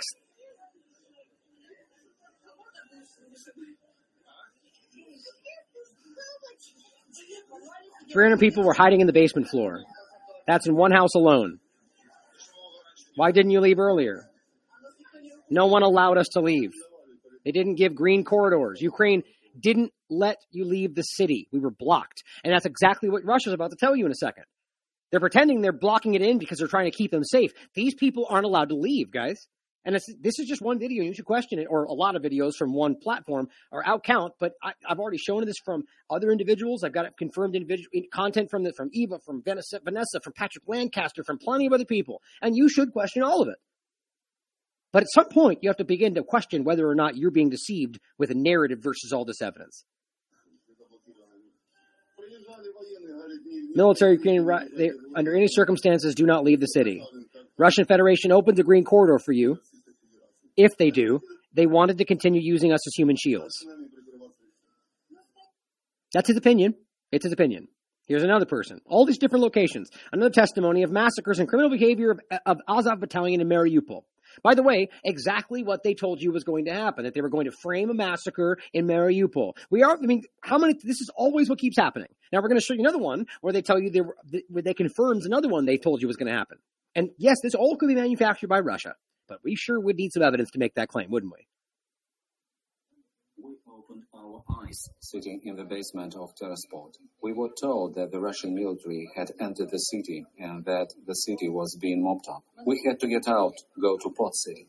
Those who had cars left, and we had to walk with small children. The cars that rode by were empty, but they didn't take us because everyone was scared. There were no houses along the way. Everything was on fire. The corpses of civilians and soldiers were everywhere. The children were crying. We walked under the bullets, barely made it to the buses. On the way, the Russian military gave the children sweets and food. All this time, the Azov militants hid behind us like behind a living wall. So what she's saying is that when they confronted the Russian military, they in fact gave them food. And then when they were being moved by the Ukrainian military, they hid behind them as they confronted the Russian military. Just what she's telling you. Not allowed to go outside. We were kept in the basement for 15 days. They didn't give us any water. The children were screaming. There was nothing. Ukrainian militants just came, put tanks in front of the bomb shelters. We ran away so that we would not be shot at. Retreating, they bombed the bomb shelter in the drama theater, and people, including those wounded by shrapnel, were brought to us. We were all gathered like a herd. Only today, the green corridor was given. We were told that Russian soldiers were shooting people. When our children were leaving, everyone was hysterical. Everyone was crying when they saw the Russian military, simply because they got used to how our Ukrainian troops treated them. You go into the store, you stand in line, they come drunk with machine guns, they push you and make you say, "Glory to the heroes." That's how we lived all this time. My God, I got to be honest. This is upsetting me today. It's just really hard to watch this. Everybody in the Western press, all the people with their little flags next to their names, are acting like this is absurd, of course, Russian propaganda. And yes, it could be. But do you not realize that you are choosing to ignore what could also be very, very disgusting open suffering by people that are being abused by those funded by your government? They're telling you, and you're not listening. They are being forced to stay in those basements. They're then being pointed at as safe holds because of Russia. That's not what they're telling you is happening. They're telling you they're being attacked, that the Ukrainian neo-Nazis are running around attacking them, drunk and laughing and making them say glory to Ukraine. And they're literally telling them they're going to be shot. And when they confront the Russian side, they give them food and sweets. I mean, these are all different locations. You could argue it's all fake news, but you have to ask the question, don't we need evidence for that? As we continually verify that they're lying to you on this side, in some cases. Others we can't verify. But I haven't seen many where we can prove that we can for sure show this was caused by Russia or that Russia did this or that their bombings actually happened the way they said they did. We just get the words coming from Ukraine. That's it. Here is a Mariupol resident explaining how Azov Battalion positioned artillery in civilian areas, fired and then moved to other streets, repeating the operation around the city, which is called a fault. They're blaming these bombings on Russia. Oh, and don't forget, they also have Soviet weapons that I'm sure they're using. I wonder when that's going to come into play. We have nothing. We knew nothing. It says only rumors. They said from over there, there's an evacuation. There's a corridor there. Our yard, residential area, is like as if it was covered with honey for them. They arrive, make some shooting, then leave. Then again they come, shoot, and leave. Like a human shield. We're like a human shield for them. Do they think they ask us, we want peace? It says, hold on, what'd you say there? Oh, it just started over. That's why. So I said, do you think they ask what we want? We want peace. Very sad. Another testimony from a Greek refugee. I have an article about this, actually. So here we are in another example from other international media, and it's a Greek individual. Now, yes, that could also be manufactured, right? Of course, anything can, everything can. That's always the point. Another testimony from a Greek refugee from Mariupol. A young Greek woman from Mariupol who just arrived in Greece. Quote, Ukrainian soldiers stopped us and threatened us. The soldiers in the Russian tanks were trying to calm us down. Now, guys, just because they're saying that and this person on this account is only focusing on that does not mean there could be people in the Ukrainian army that aren't doing that. And there could also be Russian people on the other side doing bad things. It doesn't have to be so childishly binary. We just have to recognize that people on one side here that we're looking at are, in fact, doing bad things to civilians. That does not mean Russia's not doing the same thing. But if we can't acknowledge that it's happening on both sides, or at the very least on this side, then we are choosing to ignore these people suffering. When we know these are neo-Nazis, we know they've been funded by the CIA, and we know that they made sure to continue funding them, and they're connected to people they're trying to blame on you. You're watching this play out in real time. Now, it looks like there's no subtitles. I'm going to read the article next. Oh, there's the article right there. But several reports from Greek residents of Mariupol about the Azov horrors. The woman's account of being attacked by the Ukrainian military matches that of another Greek ethnic from Mariupol who said he could not escape the besieged city because he would be killed by the neo-Nazis Azov battalion. Is that other member is that other guy's information beginning to become more valid? Right? I mean, ask yourself whether that is suddenly now something that at least should be given a little more credence. Right. What that one guy was saying that was then immediately counterbalanced by two other people that still were in the control of the Ukrainian military. Don't forget that. For any of you who are wondering what is going on, all right, we were part of the Georgian National Legion, the 102nd Ukrainian Territorial Defense, which is an open neo-Nazi group that uses the name directly from a World War II Nazi unit, the Georgia Legion. Okay. Our base got fucked up. The base right next to us got fucked up. Americans, British, tons of British dead. All right? They're not saying nothing. They're counting our dead as their dead. I'm just going to jump a little bit. Fucking pulling you out of the line, and they're sending you back to the front. We got dropped off about 5 clicks from the fucking, from the border, and we walked. People need to stop coming here. It's a trap. And they're not letting you fucking leave. Now, of course this could be somebody lying. That's always the case, and I'll always say that. I just don't get the benefit here of why you would go out of your way, you would leave your life, and you would travel to Ukraine, go along with this dangerous force, and then in the midst of it, try to leave in a very flagrant way and make videos about how they're bad. Doesn't that seem very risky? Doesn't that seem like there's zero benefit to a very dangerous action? That's just something we should ask ourselves. That's just called logic, but certainly could be lying. In late February, with Russian forces besieging Mariupol, in which 120,000 ethnic Greeks live and are surrounded in villages. It says in the city and describe the Ukrainians as fascists. Some of these people think this. I don't know why we're not allowed to talk about it. I mean, I do know why. I know exactly what's happening, but in my opinion, more witnesses of Azov crimes. Azov battalion Nazis shield civilians in buildings. The mayor of the city of Mariupol. Oh, so here's an important one, guys. The mayor of the city of Mariupol has already been somebody on the record who's more than once been the one being cited as what was happening here. This is controlled by the Azov battalion. Let's see if I can just grab one really quickly. Let's see. Yep, there you go. Mayor of Mariupol says. Mayor of Mariupol warns. Mariupol mayor calls theater bombing a tragedy. Mayor of Mariupol. Right. This is your Western press, your journalists, blindly repeating what somebody says on the other side of the world because they're supposed to trust that person. Because that's what they're being paid to do, in my opinion. Well, that is a guy who's in control of a city being run over by neo-Nazis openly. That's controlled by the Azov battalion. So here they are telling them, the mayor of the city of Mariupol openly called to make Molotov cocktails and throw them at the Russian military. Oh, doesn't that sound familiar? Sort of like when they showed you the Molotov cocktails from the BBC about where you should throw them, or the Molotov cocktails that were used in Venezuela they tried to blame on Maduro. There's always overlap here. Well, she's telling you that they told them to do that. She says, we have fascists there. Fascist Azov, right sector. They committed such atrocities. You know this stuff, guys. I've proven this to you. In our yard, they killed a child, killed a woman. A 2-year-old child was left in our yard. A random child. There's a full blockade. There is no connection, no water, no gas, no light. Ukrainian authorities are fooling us, saying that everything is taken under the control of Ukraine, that Russia is broken. And Putin is being judged in The Hague. You understand? They're pretending that it's over, keeping these people as human shields. That's what she is telling you. Yes, she could be making it up, but why would you disregard this without proving it? Mariupol resident sends a message for her daughter.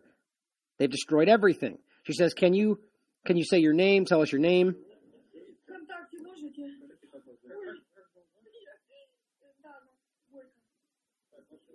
Whom do you address? My daughter. My girl, I'm alive. Everything is okay. We have nothing left. No apartment. No car. They destroyed everything. Bandits. Scumbags.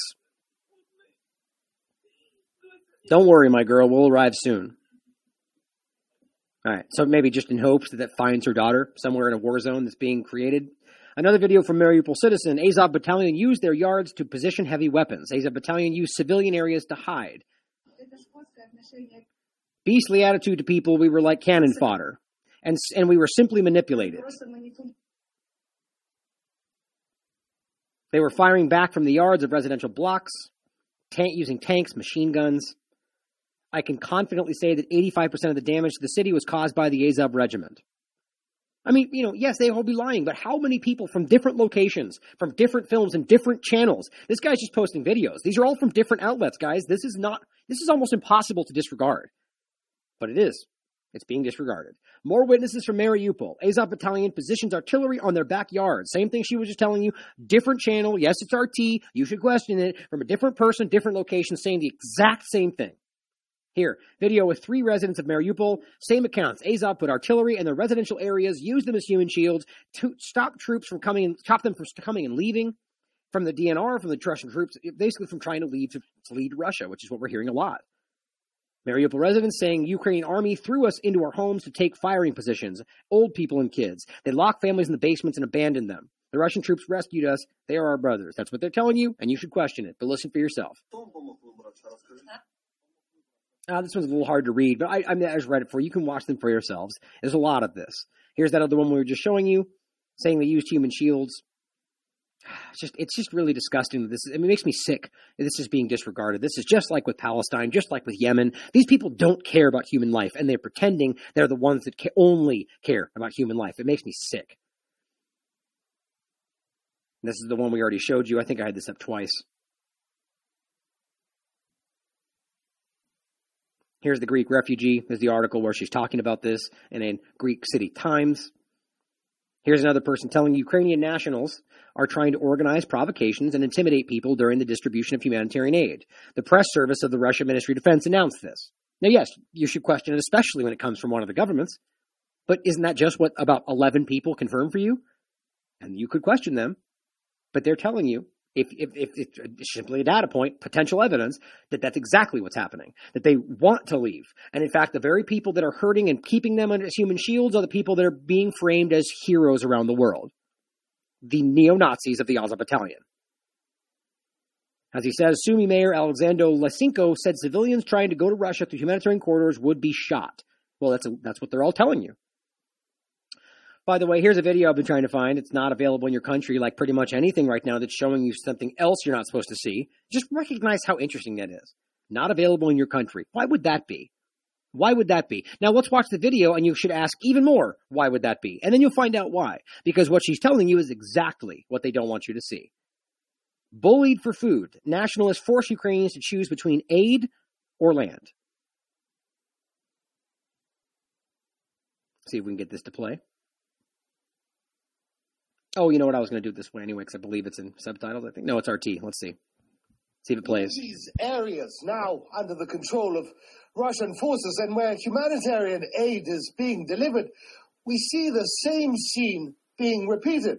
And that is hundreds, thousands of people queuing at distribution points for desperately needed food. And always a handful of spoilers appear, most often with mobile phones to film what they're doing. They'll stand there and shout insults at Russian troops or the masses queuing for desperately needed food. They then upload that footage to social media or friendly Western media outlets to create the impression that Ukrainians are against Russian aid. when it couldn't be further from the truth. Yeah. Now, one, you just heard a lot of people say that that's not the case, that they've been desperately wanting that and they've been withheld from getting it. But what's interesting is that they just explained that to you in the images you saw. What they're saying essentially is that those people show up and intimidate them. They threaten them. They threaten them because they're getting help from someone that they don't want them to get help from. That's what they just told you in like 6 of those different videos.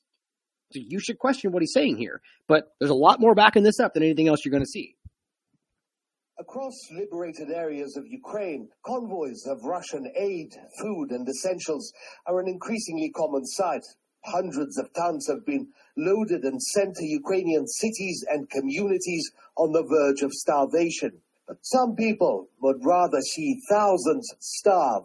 In queues that stretch for hundreds of meters, you'll find them holding phones in people's faces. They are few in number, but aggressive and loud. We don't want anything from you. Take your stuff and get out of here.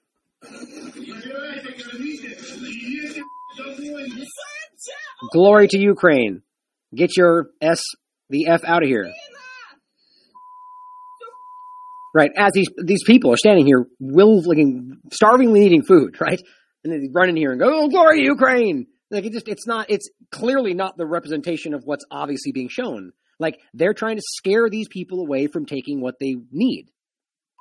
This is tame compared to what other Ukrainian nationalists are saying. They want to hunt down anyone, starving or not, who takes badly needed food from the Russian convoys. Which is what they've said on the record, right? These people have spoken up in their own media and said, if you do this, we're going to shoot you.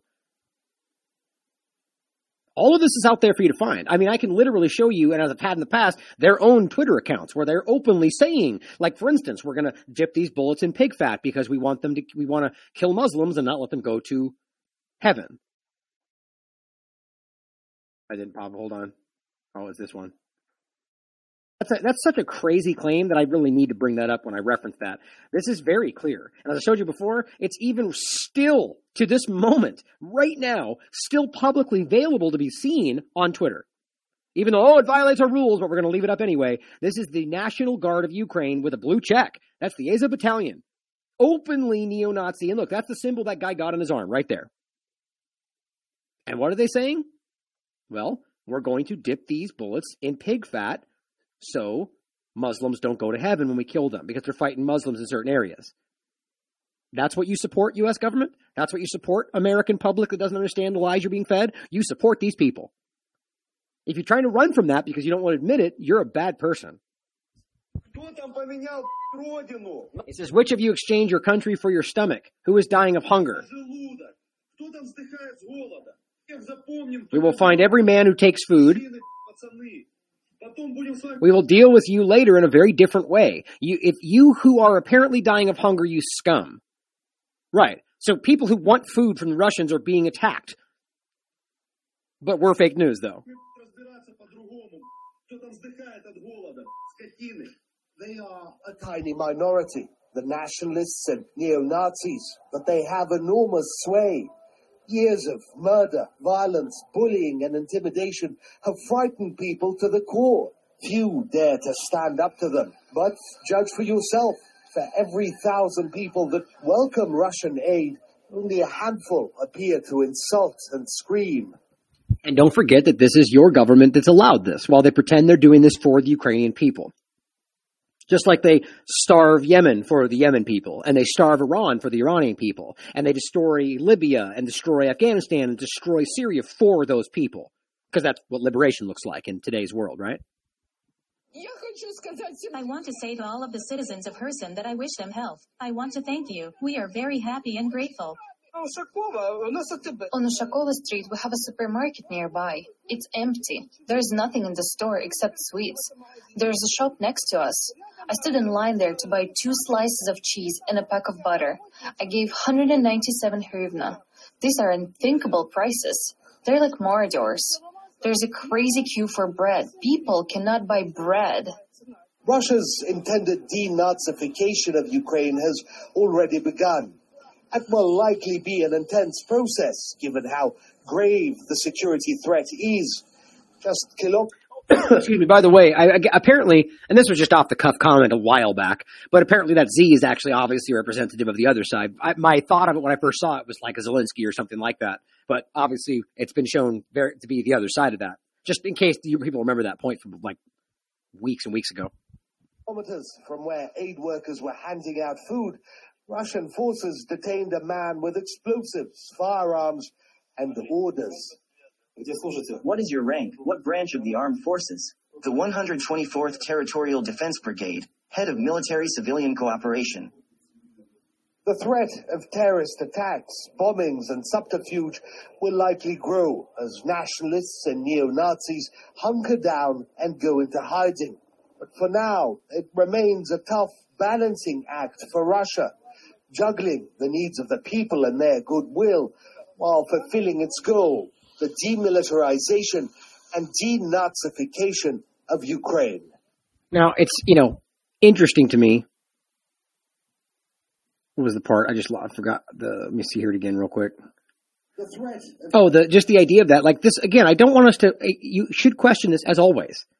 Anytime you see something like this, I'm always wondering, is it real? Did Russia fake that? Did they, make him say that? Who knows? It's always possible on any side, any government. But what we need to remember, and this is why it's always, at least today, why I feel like probably plenty of people see that I'm leaning in one direction, is because these people who we know for a fact are open neo-Nazis who are in fact in control of Mariupol have openly said they want to do this, have openly said, I just showed you videos of them speaking. They want to murder these people. And they just said, we are going to kill you if you take the food. So when they have a guy that gets arrested for attempting to bomb them and it just gets dismissed as Russian propaganda, don't we factor in that they've said they want to do that? I mean, it's just ridiculous where we are today, and we have to start realizing there's more going on. Now, here is something that I might not be, dang it, guys. All right, well, you know what? In the interest of time, I'm going to come back to this. I'm going to go over this again in the next time I cover the Ukraine discussion, but this is a former NATO representative who is speaking on the record with why he thinks what Russia is doing is in fact legal because he initiated Article 51 of the Treaty of the United Nations, and apparently that suggests or was it I could be misremembering. I'm pretty sure it was the United Nations, or it could have been. In any case, the point was he initiated definitely United Nations. So a charter for the United Nations, and it was 51, where basically the point was that that's joint cooperation, and that's only if locations declare independence. And that's what they did in the Donbass. Now, one of the thoughts I had was maybe Russia drove that to action so that they could then take that out. Who knows? That's not what seems to resonate with me, but that's possible. But what's interesting is that there's a legal standing for what they're doing right now. And he argues that it's possibly sound to the point to where they could try to make this a bigger deal and they could legally explain in a court of law why this was legally binding, and how they used the article because they were allowed to. Now, regardless, he goes on to explain why what you're hearing about a lot of this is not actually true. That what they're doing over there, I mean, it's interesting to find a point of view of somebody who was once in NATO. Now, I'm gonna kind of rattle through this to wrap up here, guys, but this is what you get from the other side. Now, yes, in some cases you do get videos, and a lot of them have been shown to be false. But we do, as they would even argue, well, of course, that could just be a fake video from Russia, right? So why can't we consider the same thing? Yes, there's bodies there, but couldn't that be faked? We've already caught them faking stuff. I haven't seen anything come out from Russia that's been proven to be a fake, but we should consider that. My point is simply that there's such an overwhelming grouping of evidence on one side. And this is what you get. Russia continues to strike civilians, says Twitter. That's it. You get a photo of what doesn't appear to be any kind of civilian being struck. It's just a random photo of a tank. And it says 8 people have reportedly died in a shopping center. Reportedly. It doesn't even say who told them that. I mean, what the hell is this? I can't believe this passes for journalism. This is just text with a picture that's not even related to what they're talking about. And that's what they say. And they go, oh, here, right there. War, Ukraine live. Russia continues to do this thing that we can't verify, but we're going to tell you is happening. That's it. You know who's telling them that? The Azov Battalion. Now here is the White House telling you, without any evidence, the Russian government is, quote, exploring options for potential cyber attacks on critical infrastructure in the United States. Oh, good. I'm sure glad we know that, don't we? That they're exploring their options. I mean, that's just flimsy. That's all that is keep on your mind that we are about to do something. We want you thinking cyber attacks next week because we're going to carry out our cyber attack false flag. So keep thinking cyber attacks. They're exploring their options right now. Did they announce that to you? Did they go, hey, U.S., we're going to start looking through our options, so get ready? Oh, intelligence says, right? Intelligence says. Which ones? Can't tell you. Because it was national security. Like, I don't mean to be so dismissive. I mean, I do, but my point is simply that these people have been lying to you your entire life. Over and over. Caught for lying, embarrassing ways. Hunter Biden, WMDs, I mean, you name it. And yet they come out with no evidence whatsoever and go, they're exploring options for the thing we've been telling you they're going to do for our lifetime. And we've constantly said they've done but haven't proven. And that's supposed to hold water? I mean, they've been telling you they're going to invade Ukraine for 8 years, and it hasn't happened until they aggressively force it to happen. My point is, this is what people are saying. So, in other words, CIA is about to attack American infrastructure? Fixed it for you. Exactly. I'm not the only one that feels that way, guys. I mean, it's pretty ridiculous. Now, could that be true? Yes. Sort of a boy who cries wolf scenario. The government's lied to you about literally everything your whole life, so the one time they may tell the truth, you're going to be called a liar, right? I don't buy it. I don't buy it. This is just a lead-in to the cyber pandemic that they're going to create like they've always told you they're going to. The point is, guys, this is a narrative with nothing to back it up. So how about we listen to what Russia's saying, too? And then you could weigh the options and decide for yourself, because that's not what you get from any Western press right now. Here's what they said on March 20th. Over 4.5 million civilians kept by Ukrainian neo-Nazis as human shields. Oh, that's weird. We just listened to like 17 people tell you that on the record in different locations from different outlets, but must be fake news, right? Neo-Nazis in Ukraine are using more than 4.5 million civilians, including 6,838 foreigners from 18 different countries, as human shields, according to Russia's defense management. So you should question it. Quote, despite the fact that humanitarian corridors are opened every day, Ukrainian neo-Nazis continue to keep more than 4.5 million civilians as human shields. They're claiming they're protecting them, but it seems like we just listened to a lot of them telling you that's not the case.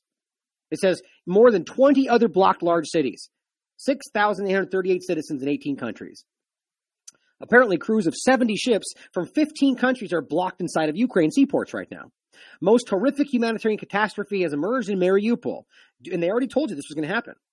Now, you should factor in whether they said that because they carried it out, which is what they're going to argue, but we need evidence to back that up. It says, due to lawlessness carried out by Ukrainian nationalists. Despite and out of their mind, the bandits, desperate and out of their mind, realizing that they help from Kiev is impossible. They're claiming Kiev has basically abandoned them, and they've now embarked on mass terror in Mariupol districts that they still control. Meanwhile, the verified information that we receive indicate horrible atrocities carried out by the militants gone insane out of desperation. Meanwhile, they are being commanded to stand their ground to death, with status of martyrs of Mariupol already assigned to them. Certainly something to consider. I don't know why you would dismiss it without doing due diligence, which is what everyone's being told to do. Here is on the 21st. This is today. Ukrainian military is firing at civilians in protected zones of Mariupol. Well, Patrick Lancaster's all but proven that. I argue he has, but because I feel you should question including me, question him, question anything you're looking at. That's always the point. But there is an overwhelming amount of evidence that shows you these people are being attacked, including their on the record statements, and specifically in Mariupol. Scores of injured people are being evacuated from Mariupol, as the Ukrainian armed forces are firing at civilians in protected zones of the city, as they attempt to exit through humanitarian corridors, which, on the record, you just heard one of their people say they would do. He just said that. If you're taking their food, if you're evacuating, we're going to shoot you in the back. That's also what that American told you when he left. That's kind of getting hard to miss, right? But yet, listen to what the guy from the mayor of Mariupol said, and all the Western press says. Now, what has more weight to you? The word of a neo-Nazi that the U.S. government supports, or a bunch of civilians that you should still question because we can't prove they're actually not being coached? Well, one seems a lot more heavy than the other. A lot of injured people have been evacuated from Mariupol as the city is being purged. In the part that we have already liberated, civilians are being fired at as they attempt to escape this hell, resulting in many of them being wounded. Certainly something to consider. March 21st, Russia cites previous warning as Ukrainian radicals in Sumy stage chemical false flag. Ukrainian nationalists in the city of Sumy last night staged a chemical false flag that Russia had warned about previously. Russia's defense ministry has told us this in the past, that they were going to stage a pre-planned provocation, and the Russian defense ministry warned of beforehand that it says, according to Sumy Regional Administration, there was a leak of ammonia from the Sumy Kimpron chemical plant. The leak posed no risk to the city's residents because the air masses were moving away from the city. He says he recalled that back on March 19th, The Russian Defense Ministry warned that Ukrainian nationalists had planted mines at that chemical plant. We reported that to you. At the very least, that Russia said it was going to happen. Seems interesting, doesn't it? Because I don't see any even benefit. Like, the benefit of something like this under the context of a false flag would have been to let it happen or make it happen and then blame Ukraine. So you can say, look at Ukraine carrying out these kind of attacks. But for Russia, apparently, to step in and stop it from happening, right? So you see the bombs planted, you knew it was happening, and you essentially stop it before it happens. How is that a false flag? And how is that even beneficial to them? It's nothing, right? Nothing happened. We stopped it. That doesn't, I mean, it could be sort of a subtle false flag, but to me, that seems more logical that they, in fact, did stop something. But I don't know for sure. You should think for yourself. Now, it says, he recalled, or the Russians' army has not planned or delivered any strikes against Ukrainian facilities, is what they're saying, that manufacture or keep and store poisonous chemicals. The locations of all such facilities and information of poisonous substances in Ukrainian territory were obtained by the Russian army seized combat documents of the Ukrainian National Guard's 4th Brigade, Azov Battalion, adding that Kiev's nationalist regime would be directly responsible for any likely incidents involving Ukrainian warehouses of poisonous chemicals. Last one of the two left. DPR discloses Kiev's regime army opened fire on Donetsk Republic 26 times in the last 24 hours. This is today. The Ukrainian military opened fire against the self-proclaimed Donetsk People's Republic 26 times over the last 24 hours. That's according to them. Quote, over the past day, the mission registered 26 shooting incidents by the Ukrainian armed forces. 239 shells were fired in the civilian area. It reported that multiple rocket launchers, mortars, and various calibers, which we know as a matter of fact the U.S. government has given them, handheld tank, and by the way, lots of others, French government, UK government, grenade launchers were used during the shelling. The Ukrainian military fired at the Petrovsky district of Donetsk from Grad multiple launcher rocket systems, launching 55 rockets.